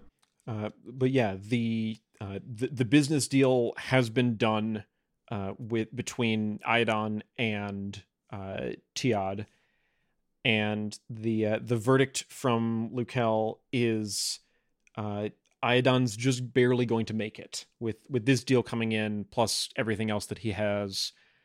He will still be at least wealthy enough to reasonably hold claim on the throne. Yeah, until until Telri's accountants get a hold of that and go, wait a minute, you're depreciating land, you fucker. Is that allowed? And then Iadon goes, I don't know what you're talking about. I'm using double declining balance. We don't have time for sled logistics, but we do have time for double declining balance. Oh, yes. I'm here for the accounting. You know, that's what it's all about. Is what it is all about. I don't know. Just like the Hokey Pokey. As a fan of Neil Stephenson books, I cannot object to books that have a plot but are actually just about some topic that the author is interested in. Yeah. A hallmark of Stevenson's stuff is just, hey, here's this thing I like. Let me write an essay about it. But also, there's a plot going on. Yeah. I once described some of his books as 600 pages of exposition followed by 100 pages of climax, and then the book ends. Pretty much. Look, I watch JoJo. I know how it goes. Sometimes, I was gonna say the same thing. Sometimes there's a really dangerous, threatening killer falcon hunting one of the characters, and the narrator says, by the way, did you know that falcons can breathe underwater because of how many air sacs birds have and the way that the air circulates through their entire body? And then it's back to the, fight to the death. But the fight to the death is underwater, so it was totally It important was to know relevant. that. So I guess, sadly, we don't get details on the accounting. No. What we do hear, though, is that Edan, who was apparently always kind of the... I can't remember, did one of us say this when we were meeting that group of, it seems like Edan is not quite as on board as everyone else. I don't see it on the predictions, but I feel like we mentioned that. Oh, I predicted he would either betray or at the very least leave the party. This is some podcast points for me. Why didn't I write that down? Yeah, no, I definitely remember. I remember hearing that. Oh no, there it is. It was, I put it in the would be interesting. It was, you were wondering if Edan would betray. Maybe not many podcast points, but I did bring it up. Yes, okay. I was not misremembering something that was a possibility. But yeah, he's cut and run. And he is also the fact that he's suffered some setbacks on his farming fronts means that he's not going to have the returns that he thought, and so needs to deal with some things over there. I know Brandon well enough. What's the point of that, Brandon? What are you doing there? Yeden just kind of showed up and then caused issues, but he caused issues that were plot relevant. Why have Edan if he's just gonna fuck off? I'm very curious what the deal with that is. This feels like a Rayfo answer here. Well, we also right now haven't been anywhere outside of Elantris or K. So like we've heard that Eden is heading towards Duladel, and if we ever go to Duladel, maybe we'll see what's going on there. But yeah, mostly during the fencing practice, we just have kind of check-ins on how everything is going. Serene is trying to get more of the women of the court to come with on the trips to Elantris, though it's not going very well so far. Only Terena was the only one who's done so, and so Serene tries to leverage that into just outright stating, "You're going to come to Elantris tomorrow," and Terena can tell you it wasn't a disaster. We can do this. We're going to go make that appearance. And we'll pose like that scene in Endgame. At least this time it makes sense, because it's specifically, hey, let's all get together. It's not, why would every single woman be at that exact spot on this football field-sized battlefield? That may be true. Anyways, then Serena's sad because nobody wants her because she's such a shrew. She's just so different. She's completely undesirable. You're a princess! Someone must want to date the princess! Yondel was far older than she, but Serene could sense his feelings toward her. Respect, admiration, and a willingness to serve. It was as if he didn't even know she was a woman. What the hell? Someone respects and admires you, and you go, come on, why would you do that? I'm a woman. Yeah, I don't know. I think that this part of Serene's plotline continues to not really land for us, but I wish that it would turn at least more towards the better and try to kind of recover itself. Yeah. It's extra frustrating because there's some interesting seeds in there of like someone who feels so out of place in her own country that she views this new country as a fresh start, and then that fresh start gets chaoted, and she has to sort of try to rebuild from completely new footing all over again. That could be interesting if the reason she fled wasn't no men liked me. Yeah, and I would like that sentence of he only respected her and didn't think of her as like an available like a bachelorette. I would give that a pass of, hey, that's a really interesting like thought for your character to have, that despite everything, this is still kind of somewhere in the back of her mind. But it seems like it's constantly on the back of her mind, and it always feels really weird and icky. Yeah. We have another point here that is somewhat related to the interesting relationship that Serene has with her old home country and her new one as well, because we again get the barest glimpse of this conflict in the past between Keen and Eventeo, where Serene tries to bring it up to Keen, who almost doesn't notice it, and then goes, "Hang on, what have you heard?" But also refuses to elaborate. He says, "We had a disagreement," and Serene tries to dig on this, and he just goes, "Nah." I don't want to speak too soon, and I'm not putting chips on this because I don't want it to be true. If the disagreement is just Keen and Eventeo both fell in love with the same lady, and Keen was like trying to get in on that, I'm gonna be really upset because that just feels so petty and dumb, and there's so many politics happening in this book, and if that's all it is, I'm gonna be very disappointed. And it's also weirdly more Mistborn DNA because two brothers falling in love with the same woman happened in Mistborn too. Yeah, we'll and this is clearly something that we're going to find out about at a key moment at some point. But still no indication of even kind of what category of conflict we're dealing with here. Yeah, I'm not incredibly worried about it because Keen kind of brushes it off and he's laughing about it. But also, that's kind of Keen's character. And Evanteo, who's usually pretty chill, got really intense about it. So I feel like it's probably something higher stakes, and Keen is just trying to hide it.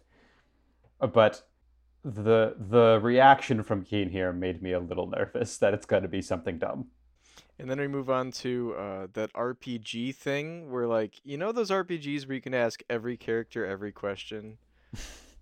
Before saying, I should go. Yes. Yes. And you go up to, like, the potion seller and go, It has been 0 days. Potion seller. It's been 0 days since we I'm last not mentioned the potion referencing seller. the video. I'm referencing like you go up to the potion seller and you go, do you sell blue cloth? Because you can also say that to the clothing seller. And that's why she asks Keen if he knows if there's any secret passages in Iodon's palace. Why would he know that? Oh, I wouldn't know anything about that. You'll have to ask someone else. Is there anything else I can help you with?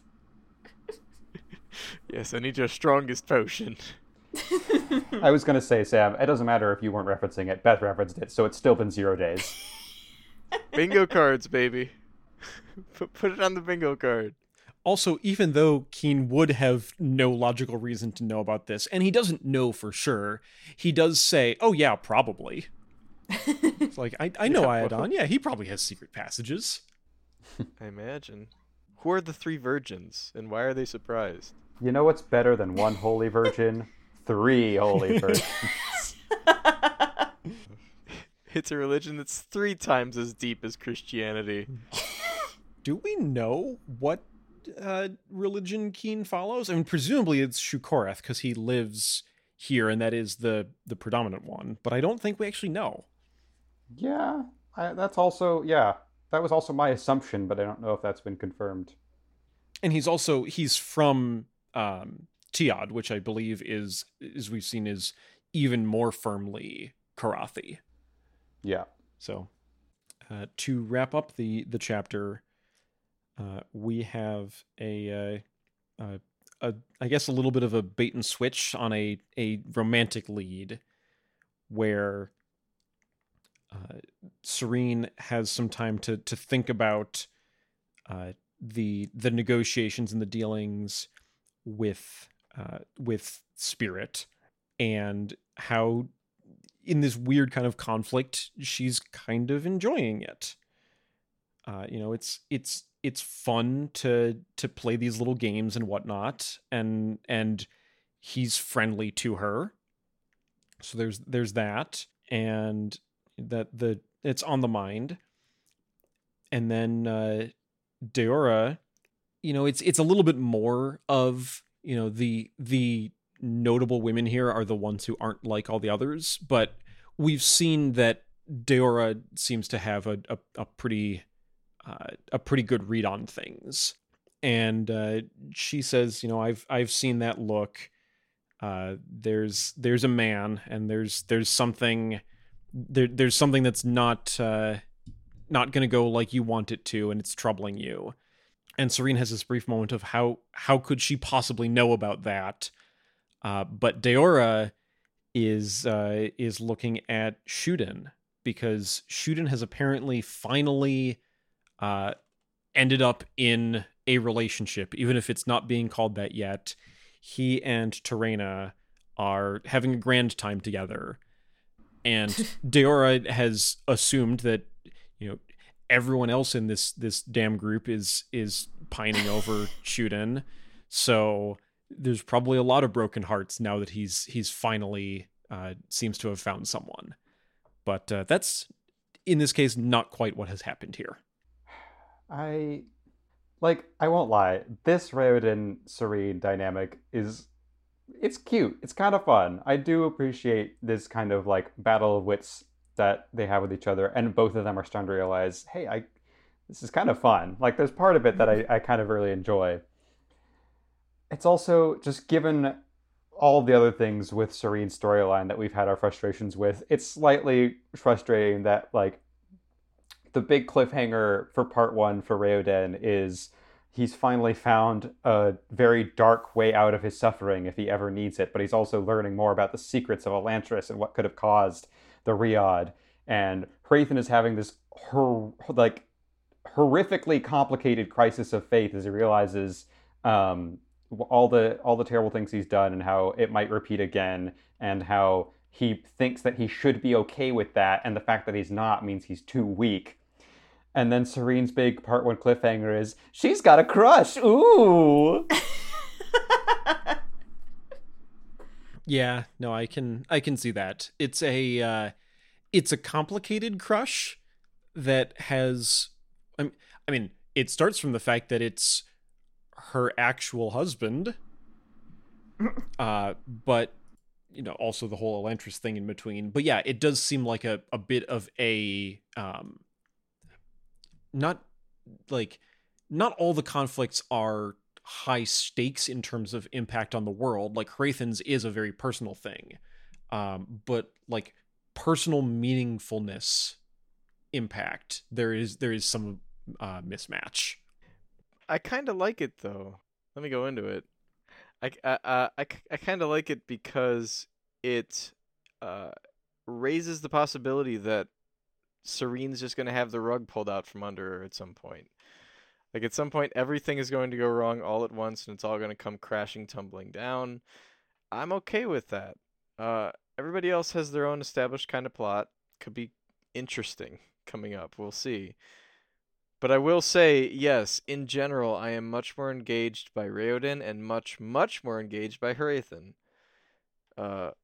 Serene I still find kind of annoying, but maybe that'll change. We'll see. I think that's fair that this could be a potential setup for later things a tumbling. But I think, Caleb, it was your point. She's got a lot of other shit going on that we could potentially be pulling on here. Mm-hmm. Yeah, it is a little frustrating for this to be her Act 1 finale, as it were. Right. It just feels quite almost memorable.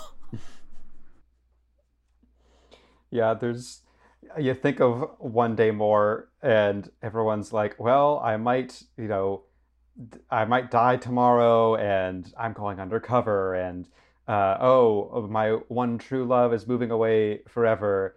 And from Jean Valjean's perspective, he's just like, yeah, tomorrow's moving day. I gotta head out. I thought you were gonna go to the Thénardiers of gonna make some cash. That's also another one, but Serene is not meant to be the Thénardier of the book. Tellery is the Thénardier of this book. Yeah, fair. It would be funny to just get like a 50-word chapter from Teller's perspective, and he's like, man, I can't wait to make some more money. And then it moves into Hrathen's like really intense like panic attack of what's happening with my faith. I mean, I think without further ado, we can get to the final chapter of this section. It is only, I think it would be 2 pages if you printed just the text.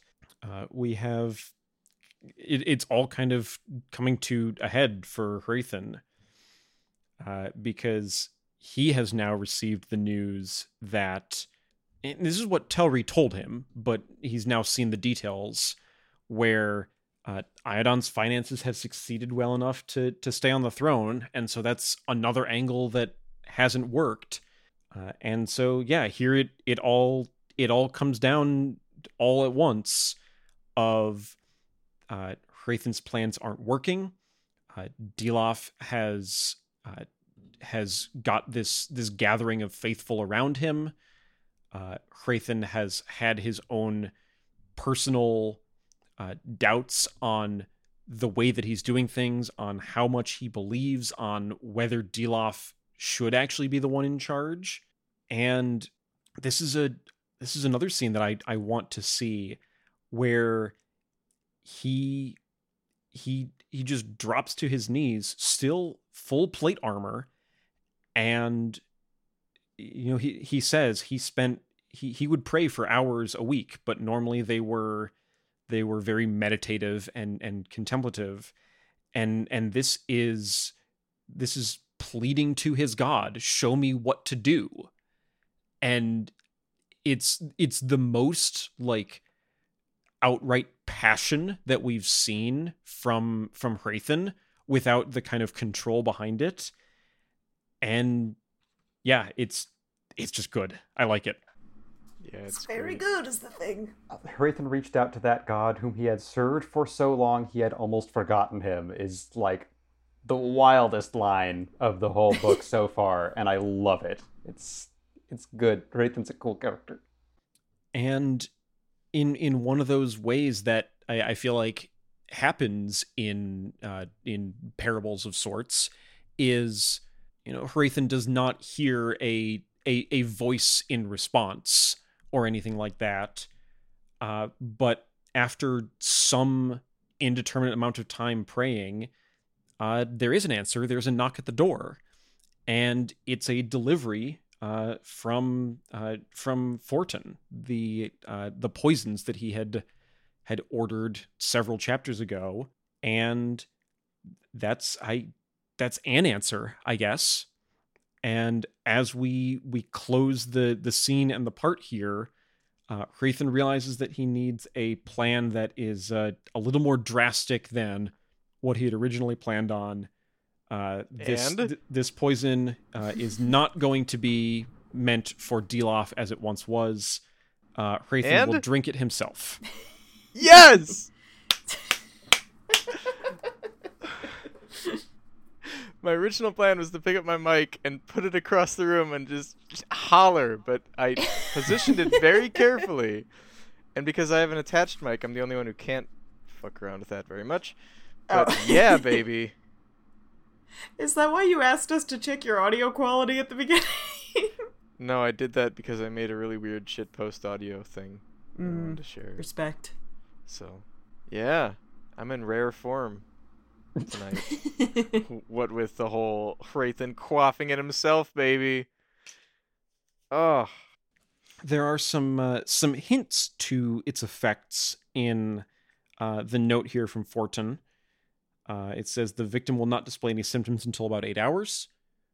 We do not yet actually see what it does, but we do close part 1, The Shadow of Elantris, with Hrathen downing the poison in a single gulp. We also, I believe this is our first confirmation that it would be referred to as poison. Up until now, it was just, I need a concoction of some sort. And we guessed it was probably bad news, but now it is being called poison. It's clearly not meant to be a good thing. And we also, there's 4 doses, or there's 4 vials, and he asked for at least 2 doses. I think it's unclear if there's 4 doses, or maybe there's 2 antidotes as well, perhaps. That remains to be seen. The word antidote is one of those things that just has a single association that I always have, which is, I don't even remember what. Oh no, it was from Dinosaur Comics. Okay, that makes sense. They sell a mug that has a whole bunch of like chemical symbols on it, and it says, "Looks like I'm the only one here with a mug of the antidote." Which I like. But yeah, so we have, even with this dramatic moment and close of the section, we have some questions like, who is the other dose for, and what do the other set of vials do? But we have seen one thing happen, which is that Hrathen took one. End of part. And scene. Great job, everyone. Hit the showers. We'll work on the rest tomorrow. Yeah, we have finished part 1 of Elantris. It took us 7 episodes. So naturally, that means that part 2 will take us 3 episodes, and part 3 will take us 1 episode, because that's how books are divided. Of course. But yeah, no, I'm really excited to keep going on. Like I mentioned, I've been reading kind of just ahead so that I have been up to date on exactly what we're going to talk about. But leading into part 2, I was definitely ready to read more. So I'm looking forward to all of us doing that. Before we do so, though, we've got the other parts of our episode to take care of. Do we have anyone making the cast list? Now, Justin, every time you ask that, you say there's I don't think there's any new characters, and then I say, wait, Justin, I have a few people to add. Today is a very special day. I have no one to add to the cast list. But I do. Wow! Wait, Sam does? Listen, Wait. I know everybody's been so interested to hear my casting for all the other remaining people. So I listened to the voice of the people and I cast them as cartoon characters. All right. So there. I'm ready for this. Hit me up. What do we have? So they're mostly Disney. Some are not Disney. Kahar, I went with Amphitryon, the dad from Hercules. Strong start. We're getting some deep cuts, I see. That's right. Galadon, I went with Piccolo from Dragon Ball Z, or Maui, I guess, if we're keeping it Disney. Maui's not perfect. But Piccolo is. Piccolo's perfect. Raoden, I'm going with Aladdin. Serene is Belle, obviously. This is gonna screw. I just need to add a whole nother column. That's what I need to do. Sam's cartoons column. Wait, Sam's I'm sorry. Our Crown Prince Raoden is Aladdin, who is called in song a street rat. Wait, Yes. why could you just make? Is it going to be Prince Ali version? Yeah, it would be Prince Ali. Perfect. See? Sam, if you're having fun with this, I want you to continue. I also just want to say, if you want to opt out of casting, no one's making you do this. No, I The refuse. people have spoken. Here, I only have a couple more names. And they're funny, so there. Hrathen. I said it's mostly Disney. Take a guess who Hrathen is. Is it still? Am I allowed to ask? Is it still Disney? Yes, it's still Disney. I'm thinking you just got done casting Aladdin and blood red clothing. I'm gonna go with Jafar. I'm going with Frollo. Yep. Beth was right. Frollo, thematically, Frollo makes more sense. That's fair. Thematically, yeah. And also just with his poses, I picture Hrathen. Legitimately, Claude Frollo is a nice mesh. He's nice. Poser? He's a nice guy. Karata. Big Big ups. ups to Frollo. No, not big ups to Frollo. Alright, so Karata, I have a deep cut. It's Helga Sinclair from Atlantis. Oh, that's a good one. Yeah, so there.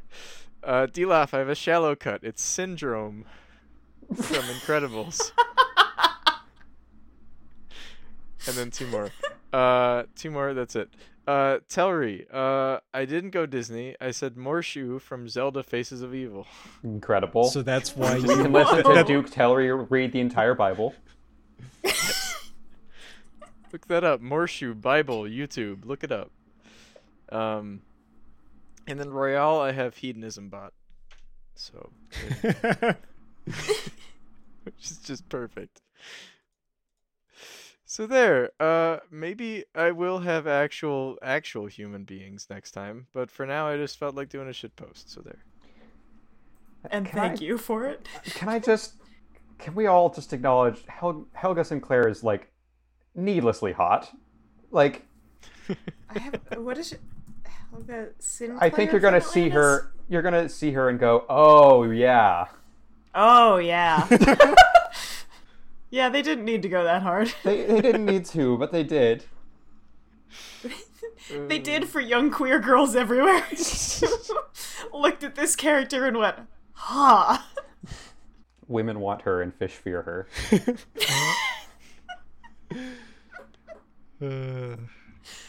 Well, congrats, everyone. This has been our strangest casting session yet. Yay! And it's all thanks to me. I was here for it. Well, also thanks to Caleb a not good having time. anybody. That's Yeah, true. no, it is very both of strange. those that equally to be the strange. case. There was a character that I could have cast, which is the old man who gets put in the lake. But my usual stipulation, unless it's obvious otherwise that I really should be casting a person, they need a physical description, they need dialogue, and they need a name. And he did not get a name, so I did not cast him. He's also And then he dissolved. pretty. Yeah, he's also Yeah. pretty distinctly not going to be appearing further. So Yeah. It can be a cameo from like the director's dad or something. I don't care. yeah, why not? Just find some old guy who's working on set and be like, "Hey, you want to be in the movie?" And then it's a fun IMDb trivia. You'll get to dissolve in a lake. Whee! All right. Hey, at that rate, I'll be cast as that guy because I have a habit of being cast as either old people, people who die, or dead old people. This is your perfect role. All right. Yeah, with these dramatic revelations of a casting section, I think we've got to just keep going. And yeah, end of a part is a great place to try to see what's coming up next. I think we've had some further developments that are definitely going to we've gotten an answer or two, and there's definitely times for more questions. So Sam, do you want to get us started with our prediction section? Yes, I do. So just as a preview, we started recording this at like 7:30. As of 6:30, I had like 5 or 6 things. As of 7:15, I had like 12. So Productive time. I actually have spoiler. I have very little for this episode. This is really between my God, casting and theories. This is Sam and I have swapped Did you personalities two get Freaky today. Friday? a Yeah, what full happened? flip, yeah. And you'll figure out just from in terms of number and depth of predictions which character I like the most. So Can't wait for 7 straight Serene theories. it's set. Yeah. Okay. So here's the predictions from Softballist. This is one that I came up with while I was reading, and it was mostly because I was annoyed that they kept saying this. People are gonna figure out that Raoden is Raoden. Serene's pretty vapid, but she catches on eventually with the help of Ash, especially. So eventually somebody's gonna be like, ah, Raoden, you're Raoden. Spirit, that means Rao. I don't know. So I think that'd be a thing that happens. One of my questions that I had was what's blocking the door. I think it may literally just be an Aeon that broke or was broken, and that they gotta just find the Aeon and fix it. Okay. Um, Sorry, no it took me a second elaboration. to remember that door is the magic system, and I was like, what door could they not open? What was Who's blocking blocking the just door? something was blocking it? There's a something stuck in the door jam. The door's jammed. The door is jammed though. All right. So what is Keen's disagreement with Evan Teo? I said trade dispute, and then a shrug. Something like that. All right. So Serene and her sword fighters are going to have to defend the cart against Sheor's men, and then endgame pose. The long range effects of Sheor's men attacking Serene are going to be bad. And I think Dilop's going to get a lot more traction out of it, for one thing. And now we move on from the zombie and the cheek tapper to Hrathen. That's my album name. Zombie and the cheek tapper. All right, so I still think the potion is Potion of Become Elantrian. I'm starting to think that it's not like for real Become Elantrian. I think it's more of a look like you're an Elantrian. That's all he really needed out of Dilaf was just like for him to see that maybe his plan was Dilaf like quaffs it, sees he's Elantrian, and then just offs himself or something. I'm not 100% sure what exactly the plan would be for it, but it feels like it was just kind of that. But it's obviously not like death poison, as opposed to living poison. Because otherwise he wouldn't quaff That would be it. very dark, and also very hilarious if this like very interesting character we've been having the whole time is like, what am I gonna do? Guess I know. here's a fucking idea for you. Yeah, exactly. I'll drink arsenic. Perfect. So we continue on from there. What happens when Hrathen becomes Elantrian? After he quaffs it and becomes a Zamborini, he goes into Elantris all defeated, sees the fucked up way Elantrians live, and then comes out after the potion wears off, which is hopefully not in too long, because he's, on the clock here. Stronger than ever, ready to rumble, same old problems. But stronger than ever. In the end, because Brandon's a religious boy, Hrathen will probably learn to be more faithful. Who's the second potion for? I think it's for Serene. The first potion was for Dilaf, but the point has been achieved. Hrathen quaffed Dilaf's potion thing because the point was a religious kind of establishment here. So, there. I don't know where I'm going with that. Fuck it. It's Serene. There. Alright, so, I still think that the plan is ultimately to get Telri on the throne. I also think Telri's greed is going to dick over Hrathen's plot, because that's just kind of Telri's flaw, is that he's consistently greedy. I still think Iadon's going to fall eventually, given that he constantly looks like he's going to pop a blood vessel, maybe by heart attack. I don't know. But he's always got that just on the verge of screaming kind of bit to him. No, that seems accurate. And I think just in general, the rest of this book, it's going to become like an attrition game of chess. They capture bigger pieces until all that's left are like 6 pawns and maybe a knight. And actions just become hastier and less well thought out as time goes along. The wheels fall off, things fall apart. That's, I think, the rest of the thrust of this book. Whereas Mistborn was about things coming together, this will probably be a thing where you think that they're going to lose up until the point where they win. And I think that'll be interesting to see. And my last point, established earlier this episode, that I'm codifying, I'm putting into paper, writing into words. The woman who got shayotted in the bad way by the stupid Elantrian doctor. I think that was a relative of Dilaf, and that's why he's so vehemently angry at Elantrians, as opposed to most other people who are just kind of a casual anger toward them. I'm not going to put a ton of chips on it. In fact, I want to put, as probably won't happen, but would be interesting, because I feel like Brandon loves establishing new characters, but it would be kind of nifty if we know the person who jumped off a building. Not personally, but indirectly.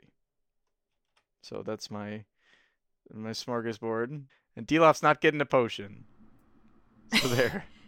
Okay. So there. All right. I'm looking forward to a couple of these. See what we can see one way or the other. And Caleb, you said there's just a little bit this episode, so I'm curious what has made the list. Well, it's a little bit, but it's Caleb's a little bit, so there's still got stuff. Fair. Just in terms of like reviewing information that we've already learned, my prediction was that Serene would eventually, but not immediately, recognize Raoden, which could happen. And I specifically said she's going to recognize him because of his eyes. And I think maybe she got a couple of points, because there was a big thing of Serene going, there was something about his eyes that really made her think that he was the leader here. So like the eyes are exactly what she caught on to. She just hasn't connected those dots. I will say, any fans of that theory of Galadon using special memory magic when he was trying to figure out what the temple was, it's not looking too good, guys. It's not good. I don't know if that one's gonna Turns out memory magic is just memory. Memory. It was a weird description of his eyes being glossed over for like 30 straight seconds. Really it was a weird passage. So yeah, it's probably not going to happen. But anyways, in terms of new theories for this time, and also theories I'm doubling down on, um, I'm still looking at this book. We're over halfway through now, I think. Yep. And I'm still asking myself the question, what's this book about? What's the plot of this book? Where is this actually leading towards? And I'm going to try to start, even though this is the part of theory building that I'm usually the worst at, nonetheless am going to try to start piecing together where the rest of the plot is going to go. First, most important question is, why is Edon in the book? What is his role? He was just there and then he disappeared. So this is doubling down on a theory I already had, or at least slightly adjusting it. Because the first bullet point on my list is Edon explodes and fucking dies. I Duly noted. I don't know why you would introduce a giant chasm and then do nothing with it. The chasm has to be important, and Edon currently is the only character who seems like he would be able to get eyes on the chasm in the near future. And I don't know, I just really want something big to come out of the chasm and fuck shit up. Maybe that'll, again, we're halfway through this book. There's not at some point Brandon has to start tying the strings back together instead of unraveling all the strings. So, like, the big question is Driat Kustroke going to be important in this book? I don't know. My brain is telling me that might be a sequel thing, but this book hasn't had a sequel in 25 years or whatever, so is that really what the plan is? And then, is the chasm also sequel stuff? Maybe the cliffhanger of this book is Edon explodes and fucking dies because something comes out of the chasm, but that's not actually the conflict in this one. I don't know. I don't know where the book is going, but I just want Edon to explode and fucking die because I think that would be interesting. I have a crackpot theory that I'm not putting many chips on, but I just want to say out loud. There's a thing of Royale, like, hurting his leg, but it's phrased in a weird way of, like, Serene and Royale are pretty close friends, and the sentence is, rumors said that Royale had hurt his leg by while climbing out of bed, which is a weird, why would you have to rely on rumors for that? That's so weird. So, crackpot theory I don't think is true. I still think it's Deloff, but I had the thought of, like, what if for some reason Royale is the one using the passages, and he hurt himself because he was doing that?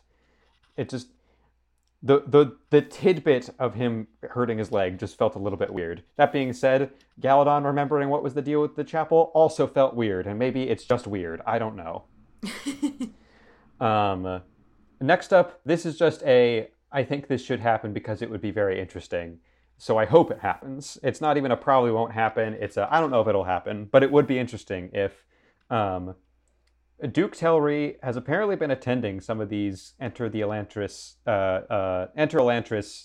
thingies, and I think it would be interesting if Duke Tellery reunites with Sheor. Maybe Sheor attacks. I don't know why she would be there in person, but maybe she finally attacks and gets past Saolin's men, and Tellery is like, oh shit, that's my daughter. And I had the thought of, like, maybe that's what will hold Sheor back. But then I remembered in the middle of this episode, Tellery is a fucker. So I don't think he's a good enough dad to help out with that. But I think it could be some really interesting karmic justice to have Sheor's men kill Tellery.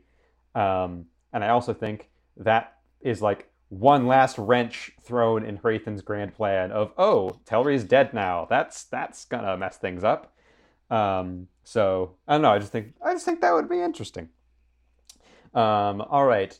So next up, I am also moving on to Hrathen as kind of the last, like, specific theories thing, and then we're going to get into bigger picture here. I am doubling down on my thought from last episode that it is a potion of become fake Elantrian. And I think that two of those vials are antidotes. And I think his original plan was get Deloff to drink it, have him thrown into Elantris. He's no longer my problem anymore.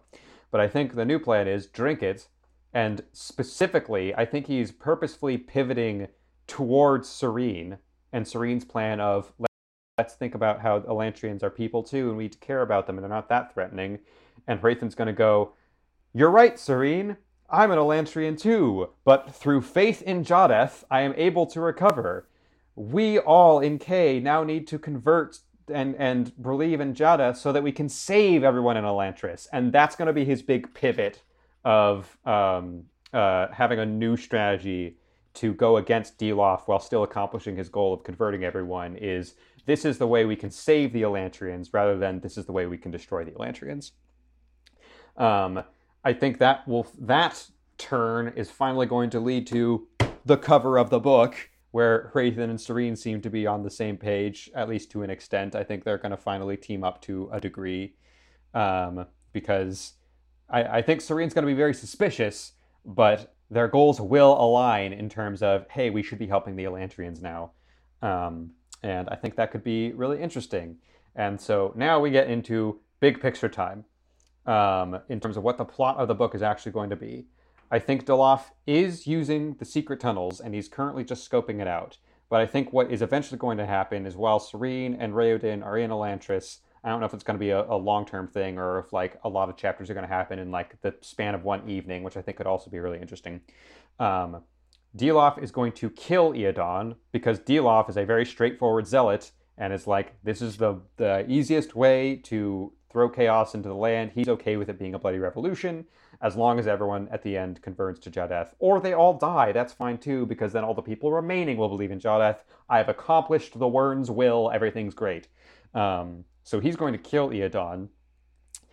That's going to lead Raoden, who the whole time has been like, well, I don't want to cause any civil war. He's going to find out and go, all right, well, a civil war is already happening, so I might as well put my name in the ring. And that's going to lead to all three of our folks teaming up to basically try to get Raoden back on the throne and seize control. And the main showdown is going to be our three protagonists versus Deloff as they try to take control of the city because Eodon is dead. And then I also...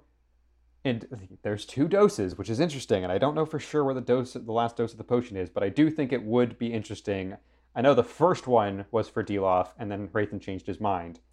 And I think he's still maybe adjusting his plan. I don't know who the second one was originally for, but I think now the second potion will eventually be drunk by Deloff. Then he will turn to an Elantrian, and that's going to lead to his downfall, because he's going to be like, oh, holy shit, this is the worst thing that could possibly happen to me. Either he will kill himself or he will just lose all hope and be more easily defeatable. There could even be a really interesting commentary on faith because Hrathen originally, in my brain, in the plot that I think is going to happen, Hrathen is going to say, oh, faith in Jadeth is going to heal you of being an Elantrian. And Deloff will go, cool, it's not that big a deal, I'm an Elantrian. And then like a week will pass and he'll go, my faith isn't good enough. Oh no, that's bad, and that's gonna be his downfall. His faith was not enough to cure him of the worst possible thing that could ever happen to him, which is become an Elantrian by drinking potion of become fake Elantrian. That's all I've got. All right, yeah, no, it is interesting. We've had varying ranges on the predictions. From this book and from previous books. That's usually how it goes, of predicting the outcome of an immediate plot point or trying to predict something long term. But yeah, it's definitely taken a bit of work to get to the point where we feel like there's a chance even at calling a shot at the end of the book. So we'll have to see how this goes as we start to work through part 2. I had mentioned early on that as we start to clear part 1, the chapter counts are going to go up, and we're beginning that now. Having just finished 5 chapters in today's episode, we're going to be doing 8 chapters for next week, chapters 28 through 35, which is just slightly larger than what we just read in terms of word count. So yeah, things are going to start cycling pretty quick now, including the shortest chapter in the entire book. Ooh, that's where Eodon fucking explodes and dies. All right, I'm gonna tag that with I did this before and totally forgot what it was about, but I've just tagged it with a little X in the spreadsheet of pay attention to this chapter. And then we went back and I listened to it again, and it was something. It was like Sam just trying to like throw a dart at the dartboard and saying, in chapter 26, we're going to figure this out. And so I just marked chapter 26, and then nothing particularly related to that happened. I believe it was specifically in chapter 26 we will finally see Penrod again. Right. Yeah, no, it wasn't. Yeah. It was just, we're gonna see this character. And then I don't think we did. Yeah. We didn't. So, all right, I've made another chapter mark on our sheet. We'll see where that goes. But yeah, we're starting part 2, The Call of Elantris. We're going to have 3 episodes there. As the pace will continue to pick up, we'll see where this takes us. As we go through these part 2 episodes coming up, you can find those episodes at alwaysanotherpodcast.com. You can also send us an email if you want to talk about any of this, or what was the other? Right, if you want Caleb to write a script for the Weston game, you can email us about that too, at contact@alwaysanotherpodcast.com. But I ain't no scab. Yes, you'll have to wait until the negotiations have concluded for that, though. It's very important.